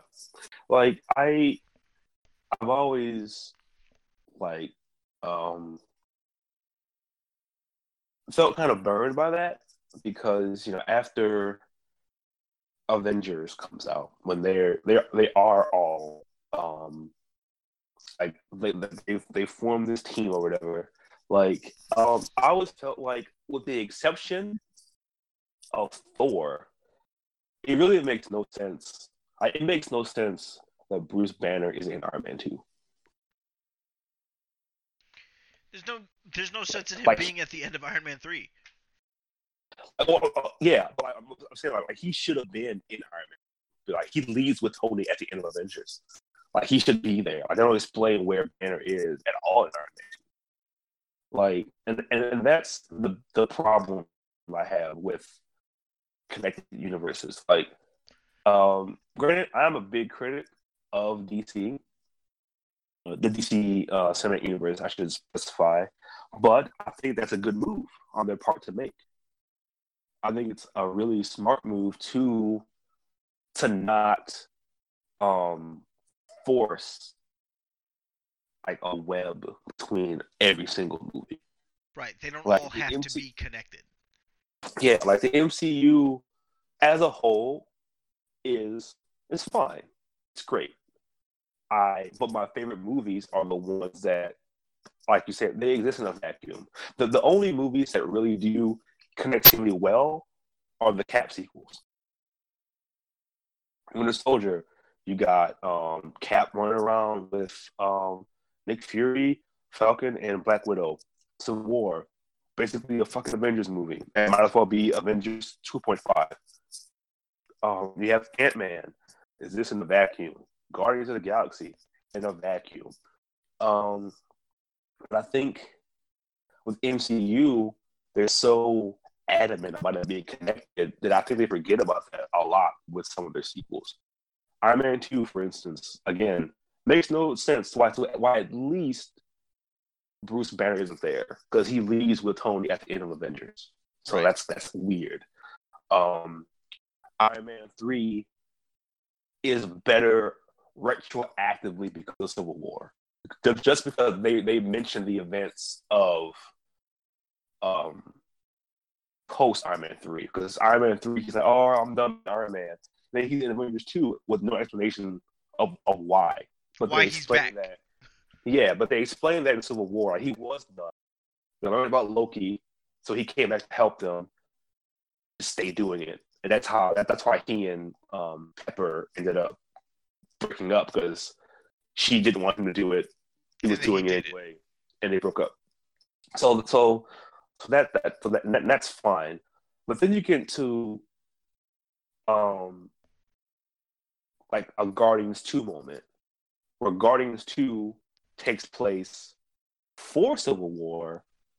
It takes place, I think, maybe before Avengers 2. It takes place a few weeks after Guardians 1 because they wanted to do the whole Baby Groot deal.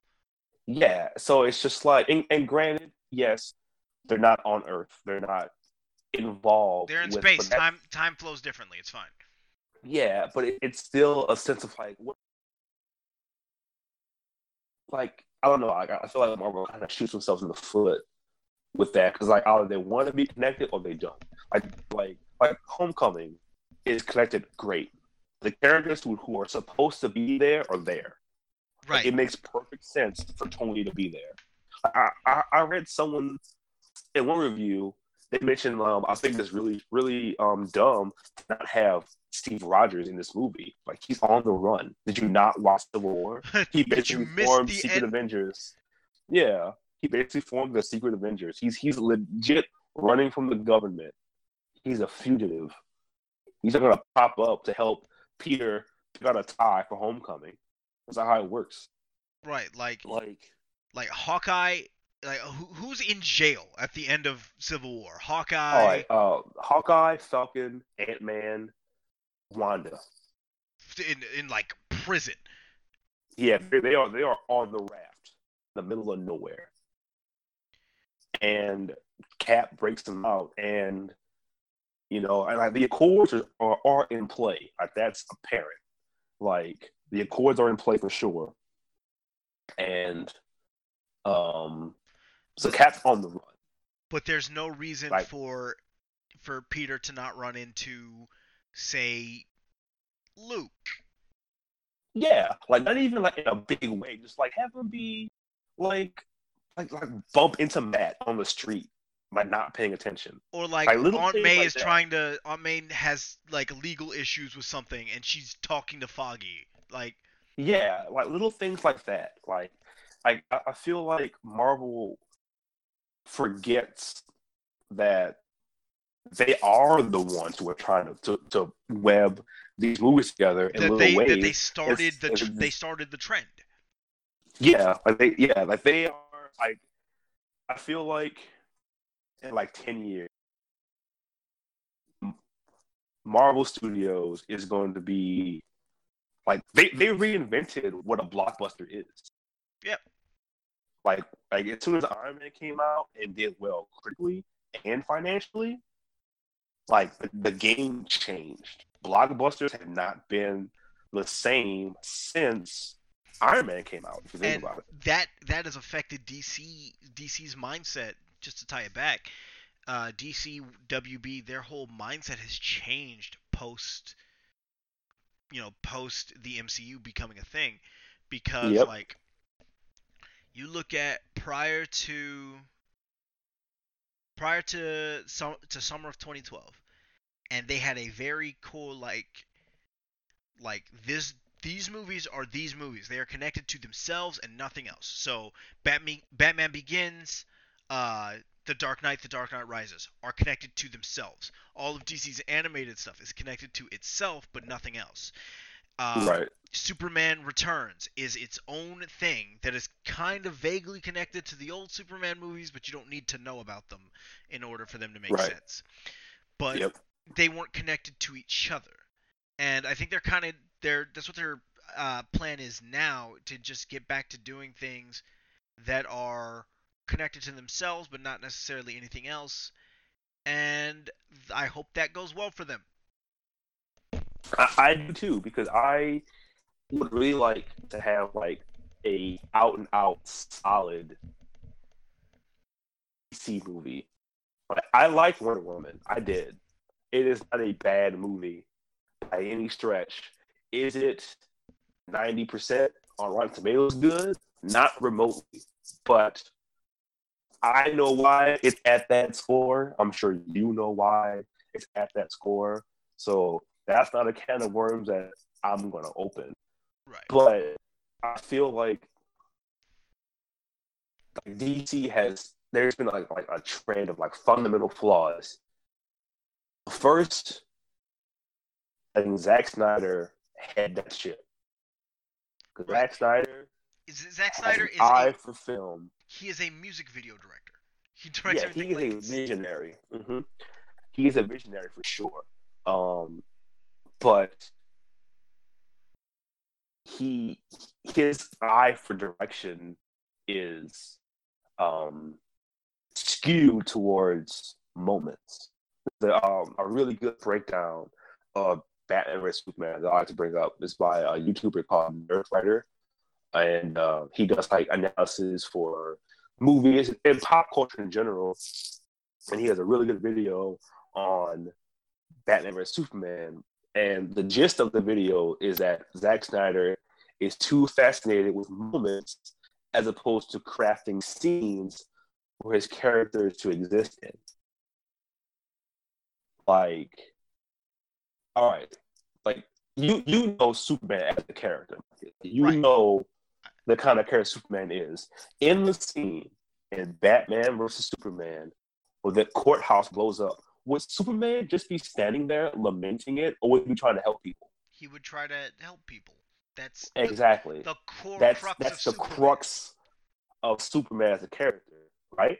In that movie, people blows up and he's just standing there in the fire, looking sad, not lifting rubble off, like just in case people might be alive. He's just standing there, which is the most non-Superman thing you could have Superman do. Like the scene where that montage of him saving people. There's people on a rooftop. They've drawn the Superman F on the rooftop. A with what? B with what?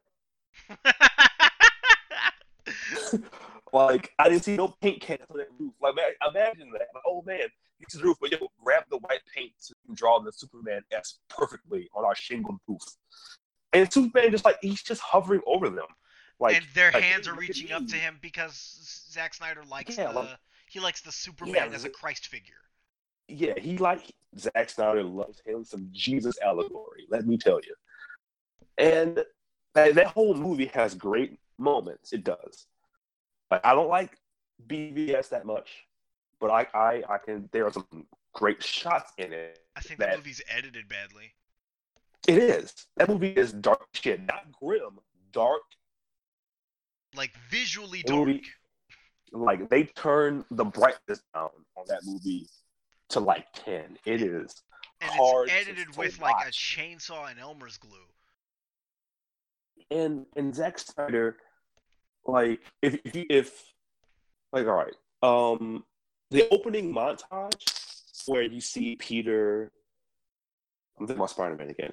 When you see Bruce's parents getting killed, like every single shot of that montage could exist on its own and just be a great shot in the movie. But Zach, A, he loves montages.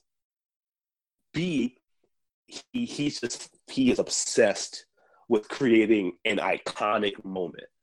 Because that's what film is. Film is a collection of iconic moments. Like Tom Cruise sliding around in Risky Business. That's a moment. The first time you see the brontosauruses in Jurassic Park, that's a moment. Like he wants that. He wants people in 10 years talking about, oh, Superman walking towards the busted up Batmobile with his cape flowing. That's a moment. He wants that so bad that he creates movies that are just that. Well, that's like the less said about Sucker Punch, the better. And we're gonna have to move on here in a second. But yeah. The less said about Sucker Punch, the better. Sucker Punch, he wanted that to be a movie of moments, which is why he just straight up steals the train fight from the intro of Final Fantasy 13. Yep. Like steals it. Like that is beat for beat the train sequence from the opening cutscene of Final Fantasy 13. Yep. It's wild. And if anyone's listening to this and they're like, oh, that's right. Just go back and watch 300. 300 is a movie built around the This Is Sparta scene. Yes, watch 300 post that scene and watch. You can see Zack Snyder trying to make an iconic that people are going to talk about. And he did because he did. He succeeded wholeheartedly because people still like This Is Sparta is definitely an iconic scene. It is. It got turned into a meme almost immediately because it hit. That 300 came out right when YouTube started to blow up. Yep. And he achieved that. Zack Snyder has been chasing his next This Is Sparta moment since that movie came out. Because he chases it in Watchmen. Yeah. And he kind of gets it in Watchmen because a little bit, yeah. Because I'm not stuck in here with you, you're stuck in here with me is that's a great scene. It's a great scene. Everything to do with Rorschach screaming. Like if Rorschach is yelling in a scene, Like that Yep. was, you can feel it. Hmm. Um, But yeah, and that bleeds into his DC stuff, and for better and for worse, because he is a visionary, but he's not a good director, and I think, um, which is why the first non-Snyder movie to come out, well, not the first, but the first one by an actual director. director did well, because Wonder Woman is fine. It's shot well, it's acted well, it has some CGI problems. Like I could have, like, if you would have told me the third act was like written and directed by Zack Snyder, I believe you, because it's not great, but I just want my it's sequel fine. with Donna and or Cassie. Yep, same. Patty Jenkins. If you're listening to this, Well, um, think about it this way: Patty Jenkins directed an episode of Arrested Development, which is also the first episode with Anne. Anne is played by Mae mhm. Whitman, who Yeah. voices Cassie in Young Justice. So if you listen to this, Patty Jenkins, all I'm saying is, if I don't see Mae Whitman in Wonder Woman 2, you're gonna catch these hands. You're gonna catch them, and you're gonna accept it. um, These hands are on sale Speaking of for the hands moment. on sale, a new trailer for Yakuza Kiwami 2. Um, that Yakuza has had like a huge resurgence. Yeah, everyone's like, that's the game I didn't care about until I was like, maybe I should be caring about it Yeah, because like because look at this thing everyone's playing it. I'm sending you right now. Look at that. Look at Okay, look at this. Look at that is it in the nonsense. Discord or is it Yeah. in the Discord? Yep. Okay. Look at Kiryu just throwing that dude off a train. Oh, okay. Yeah, that's content. Like everything about this one image is ridiculous. There's like one guy on the right, just like he's just been thrown into the street. No, The that other guy guy he got thrown. The guy got thrown into him. that makes it even better. Like, let's see if that no. Like I'm trying Yeah. to get the GIF so you can see it. Okay. There we go. Oh yeah, it's coming up now. There we go. Like, look at this. And this Kiryu's just throwing dudes. Those dudes are dead. Like Kiryu just killed those Yeah, guys. yeah. They're not even like implied dead. Like they're thrown off of a moving vehicle, off of two moving vehicles. He Right. like he just casually steps from one vehicle to the other while it's in motion, while throwing. He literally throws a dude into another dude, two other dudes. Yeah, and look what he does to That's this poor incredible. sap. Kiryu. He this is legitimately Juggernaut saying he's gonna beat Charles with Charles, like as a gift. I'll beat you with. Like, Look at what he does to yeah, this I'll guy beat on the you. bar. Yeah, like, oh god.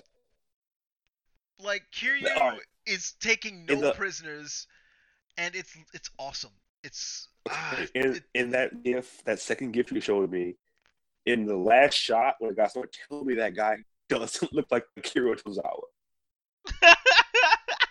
ha ha. Yeah, yeah, that's what he's saying. He's legit like popping bottles And then look at on this man's this. face. Look at this last one. Oh my god. Is he gonna beat this woman? Oh no, she throws him. Oh, oh, She's just crushing oh his no. cubes. he's he's like the best tears I've He's ever seen animated. he's doing a heat moves. He's doing tag team moves with a Yeah. dominatrix. Oh Coming god. soon to All right. NXT. These gifts alone, I might have to just buy Yakuza 0. You should. It's a great game. It is a Like fantastic that game. that sets me up for it. That's good stuff. And Zero is a perfect place to start because Kiwami and Kiwami 2 are remakes of Yakuza 1 and Yakuza 2. Yeah, so the original like through it like remake the Yakuza 0, Yakuza. Since Yakuza 0 did so well, you think everyone's gonna like, oh hey, here are the other ones. You play those now. All right, bye. Speaking of the other ones and play that, Manny, I'm gonna send you this link, and I want you to just read this gaff topic. Read the name of it. Level 5 announces LBX Armored Girls drops pretense of dignity. Oh my. So, Oh, that's a strong uh, first sentence. so LBX was a children's game about building robots targeted at 6 to 11-year-olds. DMM Games and Level 5 have announced Armored Girls, a new simulation RPG based on Level 5's Little Battlers Experience license, planned for release across PC browser this winter in Japan, followed by iOS and Android in spring 2018. The game Oh, features wait. countless beautiful girls wearing the parts of LBX robots. While mainly centered around 5 girls, a total of 60 characters are planned to appear. Additionally, there is an armor destruction system in which girls' LBX parts will be destroyed when attacked, exposing their skin.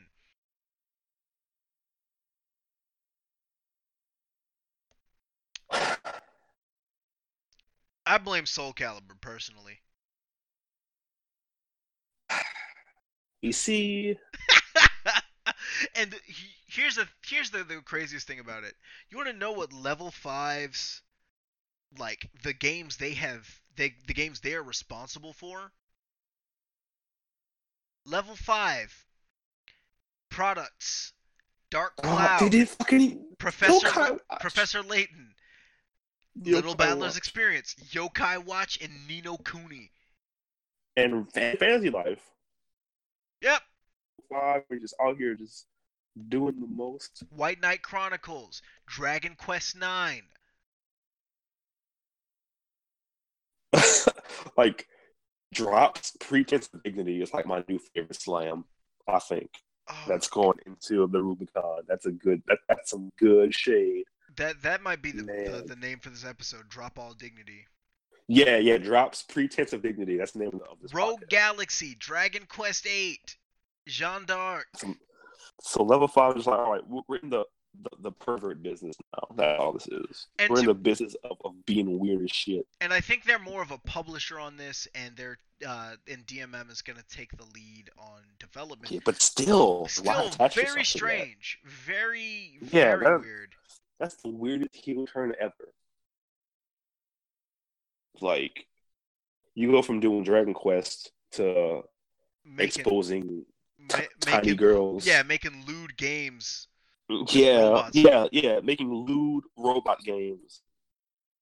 I wish Dan was here for that. Oh, speaking of robot games, Mega Man Legends Collection 2 producer, Mega Man Legacy Collection 2 producer, my bad, says Capcom has not forgotten about Mega Man. The exact quote is, "I want to say that Capcom has not forgotten about Rockman. This," and he's referencing the 30th anniversary logo, because 2017, 30 years of Mega Man. "This here is being put to good use.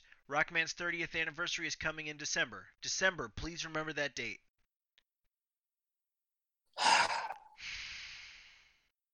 I want to believe, I really do, but I've been burned. So,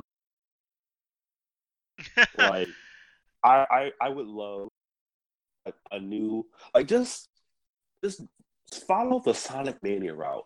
Just like give it to somebody else. And it's weird because they kind of did that for the 25th anniversary with Mega Man Cross Street Fighter, or it's called Street Fighter Cross Mega Man technically, because they didn't want to put Mega Man X in the name or anything. But Street Fighter Cross Mega Man, a fan game. A great fan game, I might add. A fantastic fan game, completely free too. If you're interested in that, it's a Mega Man game where you play through stages that are themed after Street Fighter characters, and you fight Street Fighter characters, and you get their powers. Yes, it is fantastic. It's really good. But yeah, here's the thing.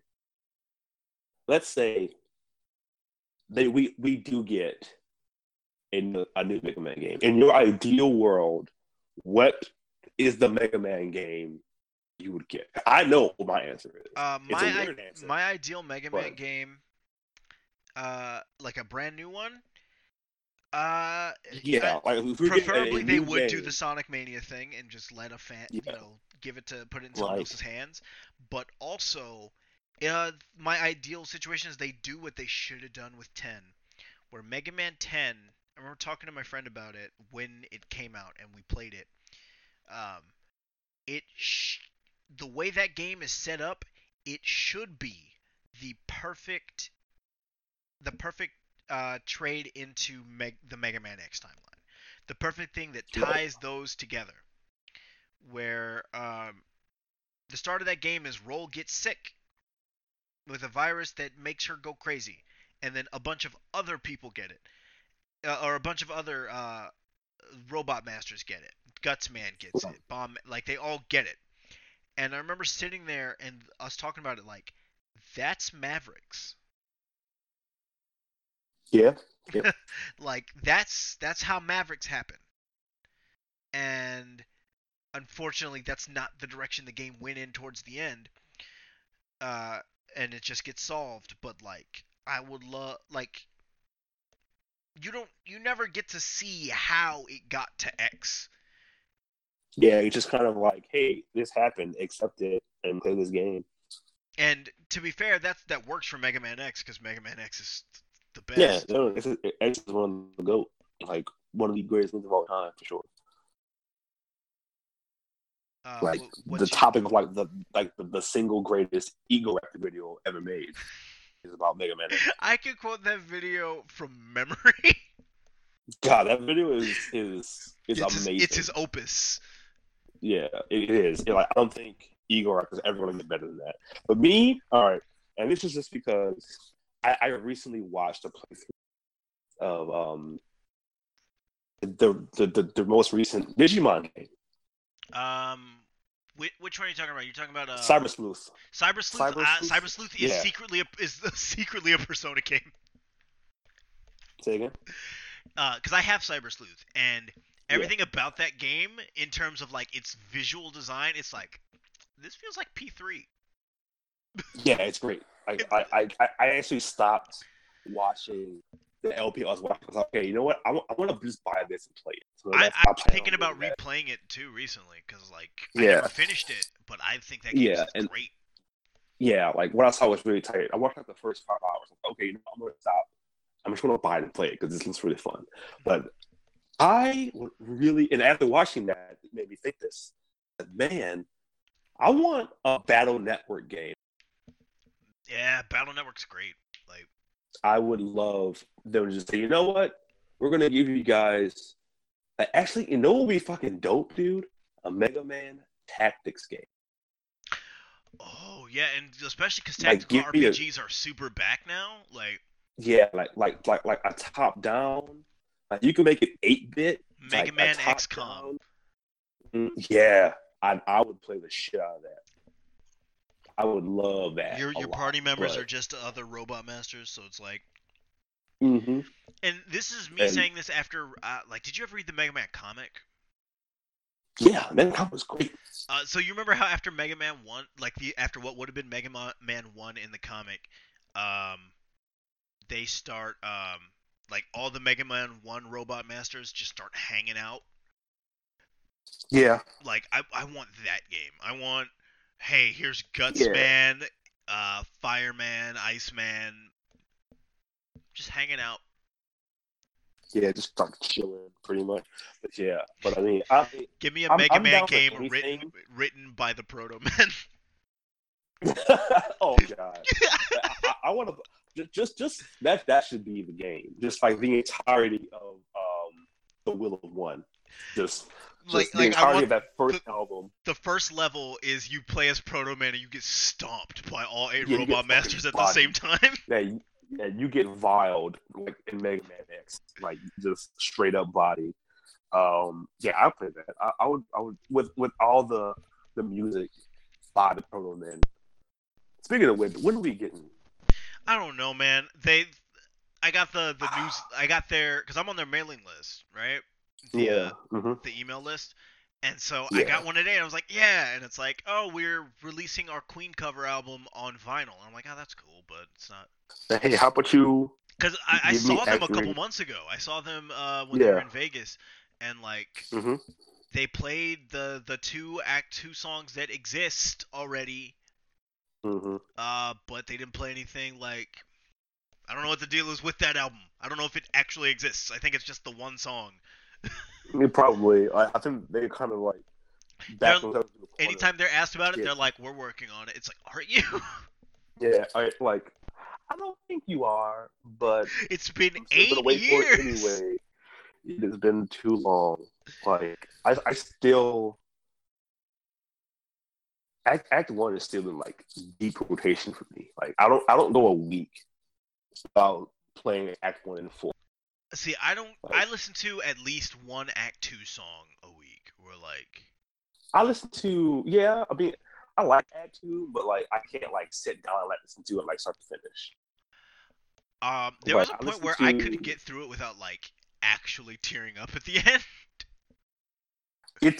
it there's some feels involved with Act Two, It man. it's Act Two, heavy. It's it's a heavy. heavy album. Because Like like you know that it only ends bad.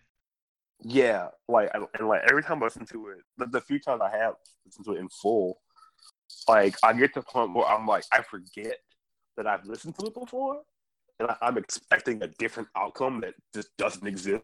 It's like, nope, And they I'm like, oh lose. shit, They yep, lose, like and this he's is the gonna go Empire build Strikes Back, and he's gonna go build Proto Man, and they're gonna lose. and then he's gonna build X, and X is gonna say "fuck you guys, I'm out," and just Yeah, he just leaves. leaves, He's just like, just like he just leaves them to die. Like I have to kill my brother. You guys are ungrateful as shit. So you guys, I'm gonna you leave. guys coerced me into killing my brother. Yep. Uh, And that's not cool. So you guys are gonna die. I'm speak gonna leave. Speaking of dying, Nintendo to shut down the Wii Shop channel on January 31st, 2019. Rip. I mean, that's one. That's still a long Yeah, time. that's a long time from now, and that's insanely long for that to last after the Wii stopped being their primary Yeah, console. like is there anything like worthwhile to buy Well, the thing is, I think a aside, lot of the Wii aside from U, what you're I think a lot of the stuff that ended up on the Wii Virtual Console or on WiiWare ended up on the Wii U anyway. I can't think of any Wii U games. Well, this is the Wii specifically, like the original Okay, Wii. yeah. Yeah. Yeah, probably. Did yeah, like aside from like No More Heroes, I can't think of anything. Um, I mean, when I think of like WiiWare games, there's only one that comes to mind for me, and it got re-released on the Vita, which means, I mean, it's dead anyway. And it's Final Yeah. Fantasy IV, the After Years. Yeah. That did get put on the Vita, didn't it? Shit. Yeah, it got ported as well, it's a PSP game technically. It got put on the PSP, Oh yeah. and so it's on the Vita because that's how I played it. It's on the Vita It's fun. I liked it. as the complete collection, and Um, it's not big news, but it's kind of the end of an era because the Wii Shop channel, because the Wii came out, I want to say it came out before the 360 did. Yes, it did. So the Wii Shop channel was the first of its kind, Yeah. Nintendo and out here being innovative again. it's weird just to see it go, but I'm shocked it's still up in the first place. Yeah, Because Nintendo is weird about what they hang on to and what they let die. like they made That's no it. bones about the Wii U being dead. Like they're like, hey, Yeah, Breath of the Wild is coming out. It's going to be the last game we ever put on the Wii U. yep. And this is if you want to Switch because like I'm thinking about No More Heroes, and I know that we're getting a No More Heroes game on the Switch. Yes. Like Travis Strikes Back, I think is what it's going to be called. Yep. No. Travis Strikes Back. No More Heroes. It is Yeah, deliberately framed as that. It's not No More Heroes. Travis Strikes Back. It is right. No More Heroes is the Because subtitle. Yeah, but No More Heroes is in my list of like favorite games. Period. I love No More Heroes a lot. I'm mad that No More Heroes 2 didn't get ported to the PlayStation like that. It's weird though, cause like No More Heroes was a game I heard about, but my first exposure to Suda is Lollipop Chainsaw. I mean, that's still a pseudo ass game. So And the like Suda 51 is just a weird man. yeah, and like the weirdest thing about no about Lollipop Chainsaw is that it is a game. It is a open and shut game. Uh, Yep. that game, one, doesn't need a sequel, and two, would never get one anyway. Because Yeah, like he's good about that. Like I'm surprised No More Heroes got a sequel because a lot of his games are one and done. Like Killer 7, Killer that is a one and done ass game. Killer is Dead also, like, Yep. Like No More Heroes getting a sequel is wild to me. Um I'm surprised. And granted, I haven't played it in a while, but I'm surprised there aren't any like No More Heroes references in Let It Die, oh man, I which is a forgot Let It fun Die game. existed. Yeah, it's like it dropped. Like it's free to play. It exists. It's still updated, but it's just like one of those like quiet games that free to play. But there's not much to it. It's a roguelike. You run around a tower, you suplex people to death. I mean, that's all you really need. Yeah, I mean, what more do you need from that?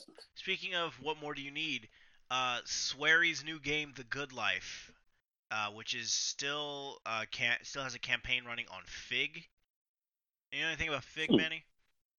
No, It give me a rundown. effectively it is a crowdfunding campaign site that effectively makes you an investor uh, if you put enough money towards it. Where it's not just like, oh, you get all this special stuff. It's if this game sells well and you put over a certain amount of money into the game, you will make money back on it. Huh? That's an interesting. What? That's huh? And Swery, That is interesting. Swery, developer of Deadly Premonition and D4, has a game that's on there. It's called The Good Life, and the campaign page was recently updated with a new Q&A where someone asks, they asked, does this game have a story? And his response is, yes, it does. Naomi, the main character, is a photographer from New York who has a massive debt. In order to pay off that debt, she undertook a special job from a large newspaper company, which sent her to a rural town in England to uncover the secret of Rainy Woods, the quote, happiest town in the world. But as she begins her new life there, Naomi is quickly drawn into a murder mystery. While the player pays off their debt, they'll also be able to uncover the town's secrets and tell the truth about the murder. And when asked what's the game's biggest draw, Swery responded, "When night falls in the game, all of the townspeople turn into cats or dogs. The player can also turn into a cat or dog for 1 week each month during what would be Naomi's period, and explore the town at night. These parts will feature a completely new and fun style of gameplay. Swery is weird." Yeah, that's pretty weird. But I'll be lying if I said I wouldn't play it. I'd be lying if I didn't say it was interesting. Yeah, definitely. As a concept, that's interesting. Um, Fig, huh? I'm surprised I haven't heard of that before, like until just now. uh, Because, like, I've especially only on recently Twitter, because I've only recently heard about it in the last couple weeks, and it was all in reference to The Good Life. huh? Like, I'm looking through it now, like a bunch of games have been backed on this app. Uh, That's that's but neat. this reminded the person that posted this on NeoGaf of a interview with Swery from 2 years ago that I thought was interesting and I wanted to bring up, which is which is and I quote, "Aside from that, I'm also working on a story about a high school girl detective who uses the imagination energy from masturbating to help her solve murders. But all the publishers keep telling me there's no way we could put out such a perverted game."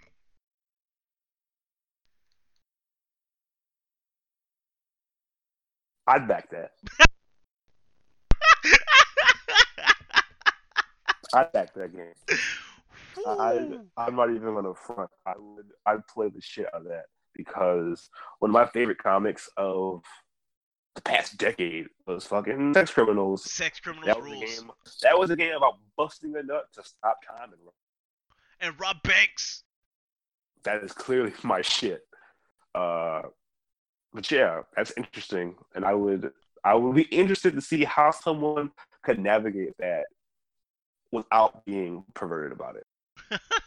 I mean, cause Like, Sex Criminals is great because it's not it it is, but it isn't perverted. Where it's like it revels in it. Where and it's like these two characters that are sexual people, but they're sexual people because they're comfortable with each other. yeah, like it's not just like they are definitely like it is a great representation of just like sexual liberation of that just that sexual liberation. Like, they're just Uh, like you said, two people who are comfortable enough to just bang, and it's not weird. It's just I you think the know, first scene of that book is them like doing it in the bank bathroom so they can rob that bank. yeah, like like I told someone the premise of it, and they were like, "That sounds like the dumbest thing ever." And like a week later, they're like, "Okay, I take it back. This is actually the hypest shit." I'm like, "See, it's great." Matt Fraction, I love him. I would. I said this to Vincenzo the other day. I would give Matt Fraction like my firstborn if he asked for it, Yeah, yeah. because he's also After responsible for Immortal Iron Fist, which is the and best, Hawkeye, and Hawkeye.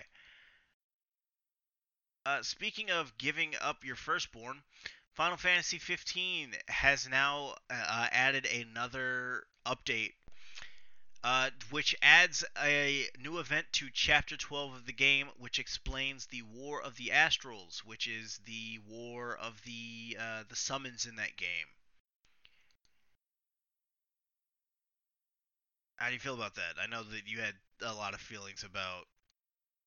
I just want that game to be like done. Like I want to like because I stopped playing in chapter 3 because I have a lot of about Final Fantasy 15. Not many of them are very good. Uh,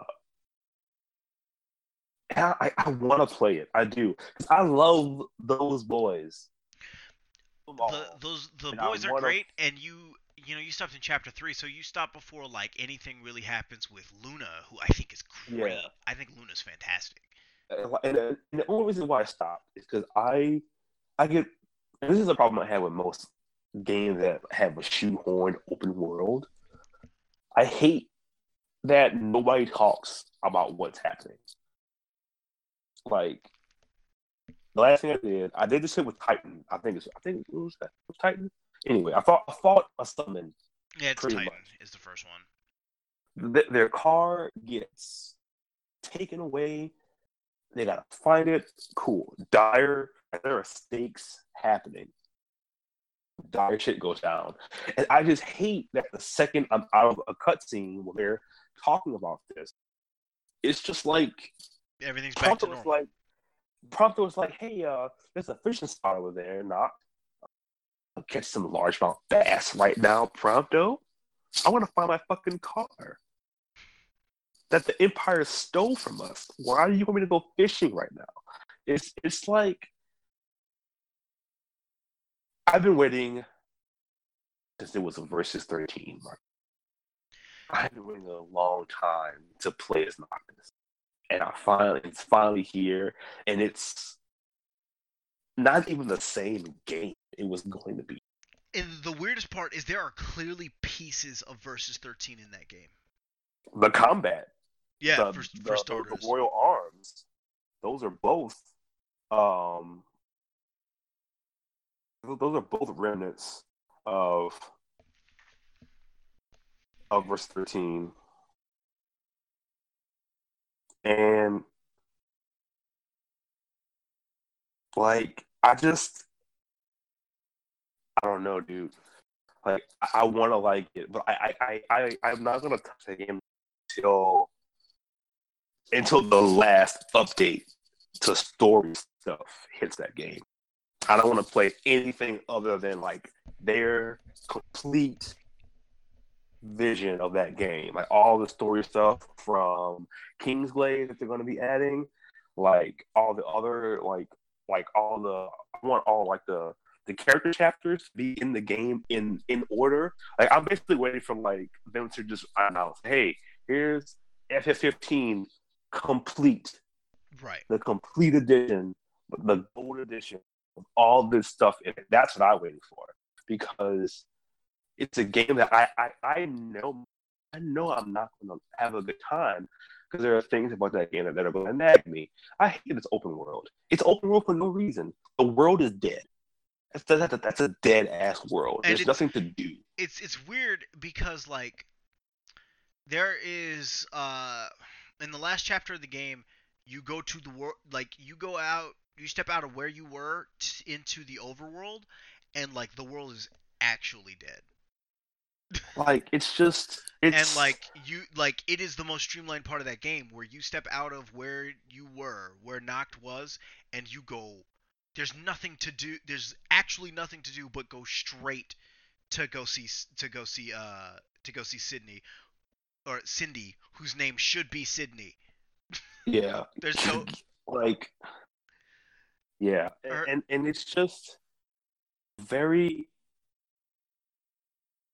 I don't know. I hate that, like playing it and knowing that it's not done. And I applaud Square Enix. They released it knowing full well what it was. Like, yo, we don't want to delay this again. right, and that's the thing is, I think if they had waited to put everything else in, that game wouldn't be out till next year. Yeah, and I think at that point, they're like, Square it's been 10 years. And Sony were like, yo, we got to give them this. Like, to say, okay, we'll give it to them. And they're like, yo, there's more shit we're going to add to this, but we feel like this is enough for now. And we hope you enjoy it. And I appreciate the transparency because if I didn't know that going into 15, I would hate it. And I don't hate it. I'm aware of what's missing, and I want it all. I want the full Monty of that game. I want the full experience. I want the dick and the balls. I want it all. I want it all, dude. It's not there. It's a neutered game. I don't want a nude. I want all the balls, Marcus. All of them. I want them. I need it. I want it. And then they haven't given it to me yet. So until I get those balls, Marcus, I'm not going to touch Final Fantasy 15.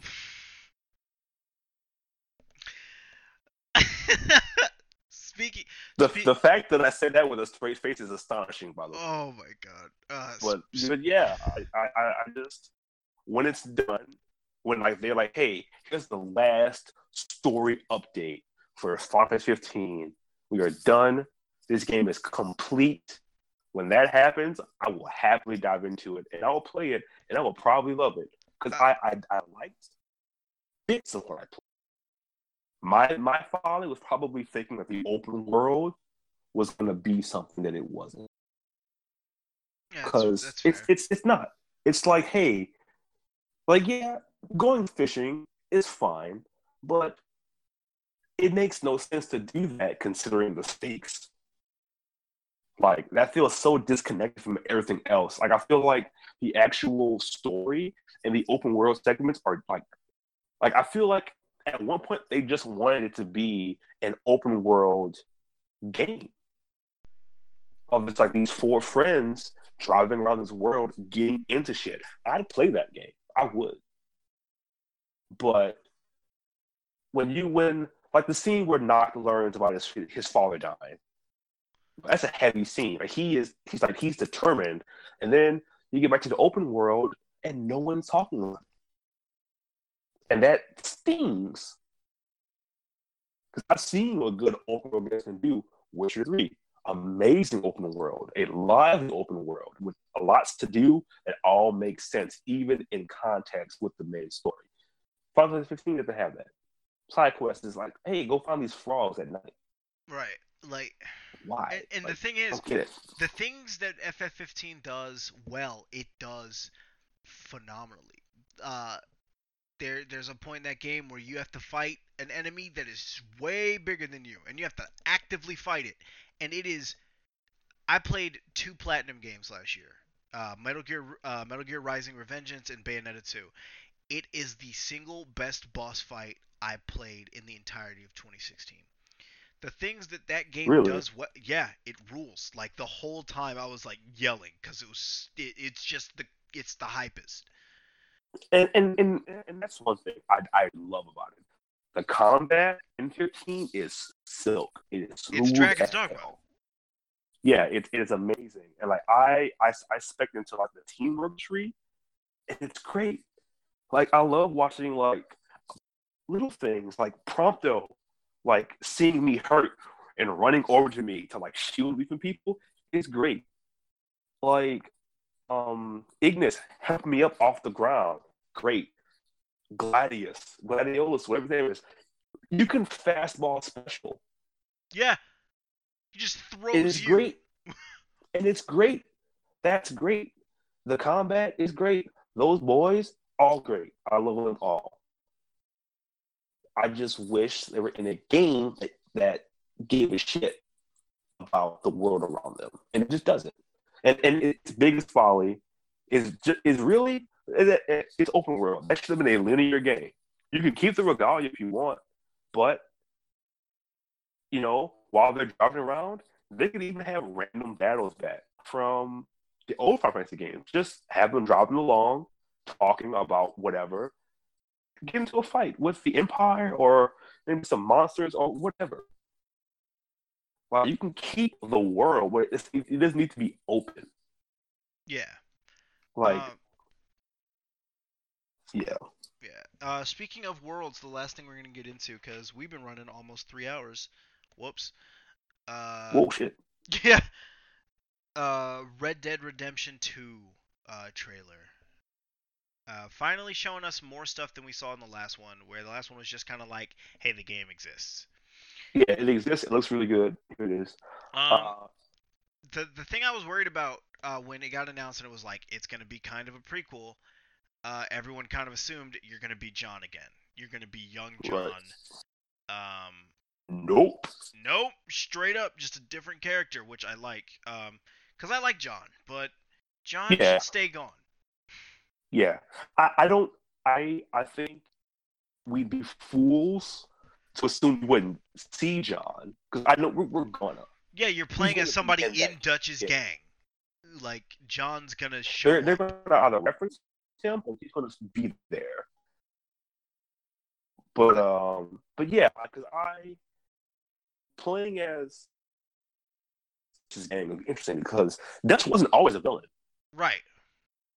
Like he was pretty altruistic for a while. He was like almost Robin Hoodish, and I haven't played Red Dead Redemption in a while. I don't remember if John ever talked about what Dutch did to just like full on heel turn.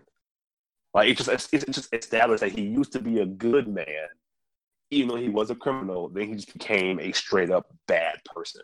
Right. And I'm interested in seeing if this is the game that lets us see what happened with Dutch. Flip the switch. Yeah, and become Dutch as we know him from Red Dead Redemption. And I think the best way to do that is to play as John in the prequel. It'd be too easy. But playing as a character who was in the game allows us to see Dutch from a brand new perspective, separated from John. It's like, okay, like we know what happens between you. And we know how your story ends already. So this doesn't do much. But a new character is like, okay, so what's their relationship like? what's their deal? Like, what role is this guy going to play in Dutch going bad? Right. What role does this guy's play in John's life? Um, So that interests me a lot. the thing I was kind of hoping for when the game first got announced, when it got because it got teased last year at first, Yeah, and the thing I was the most interested in was I didn't want it to be a prequel because I didn't want to run the risk of it being a younger John. I wanted it to just be a straight up sequel with Jack. Um, and part partially because I like Jack, but partially because I like Josh Blaylock, uh, and I want him to get work. yeah. Like Jack got a lot of heat that I don't think was like. Yeah, it was kind of like after playing as the greatness of John for the entire game, To now playing as have to Jack. play as his son, who Yeah, isn't as playing as Jack cool. post death is since we're not with him that long, so it's like it feels. I feel like the game should have just ended Right. once John dies. Because I would have played a sequel to that game of Jack getting revenge. I would play the entire game, but I understand that they wanted to end John's story completely. So the epilogue of it is Jack getting revenge. Which is fine. But yeah, I think Red Dead Redemption 2 is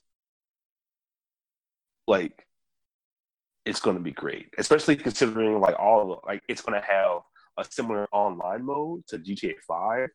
And man, Rockstar has been giving that community like gold. Well, that's the reason why why they're not in any hurry to make GTA 6. Yeah, they're just going to keep updating GTA 5 with content, and they should because it's clearly working. Their game is still in like the top five in certain.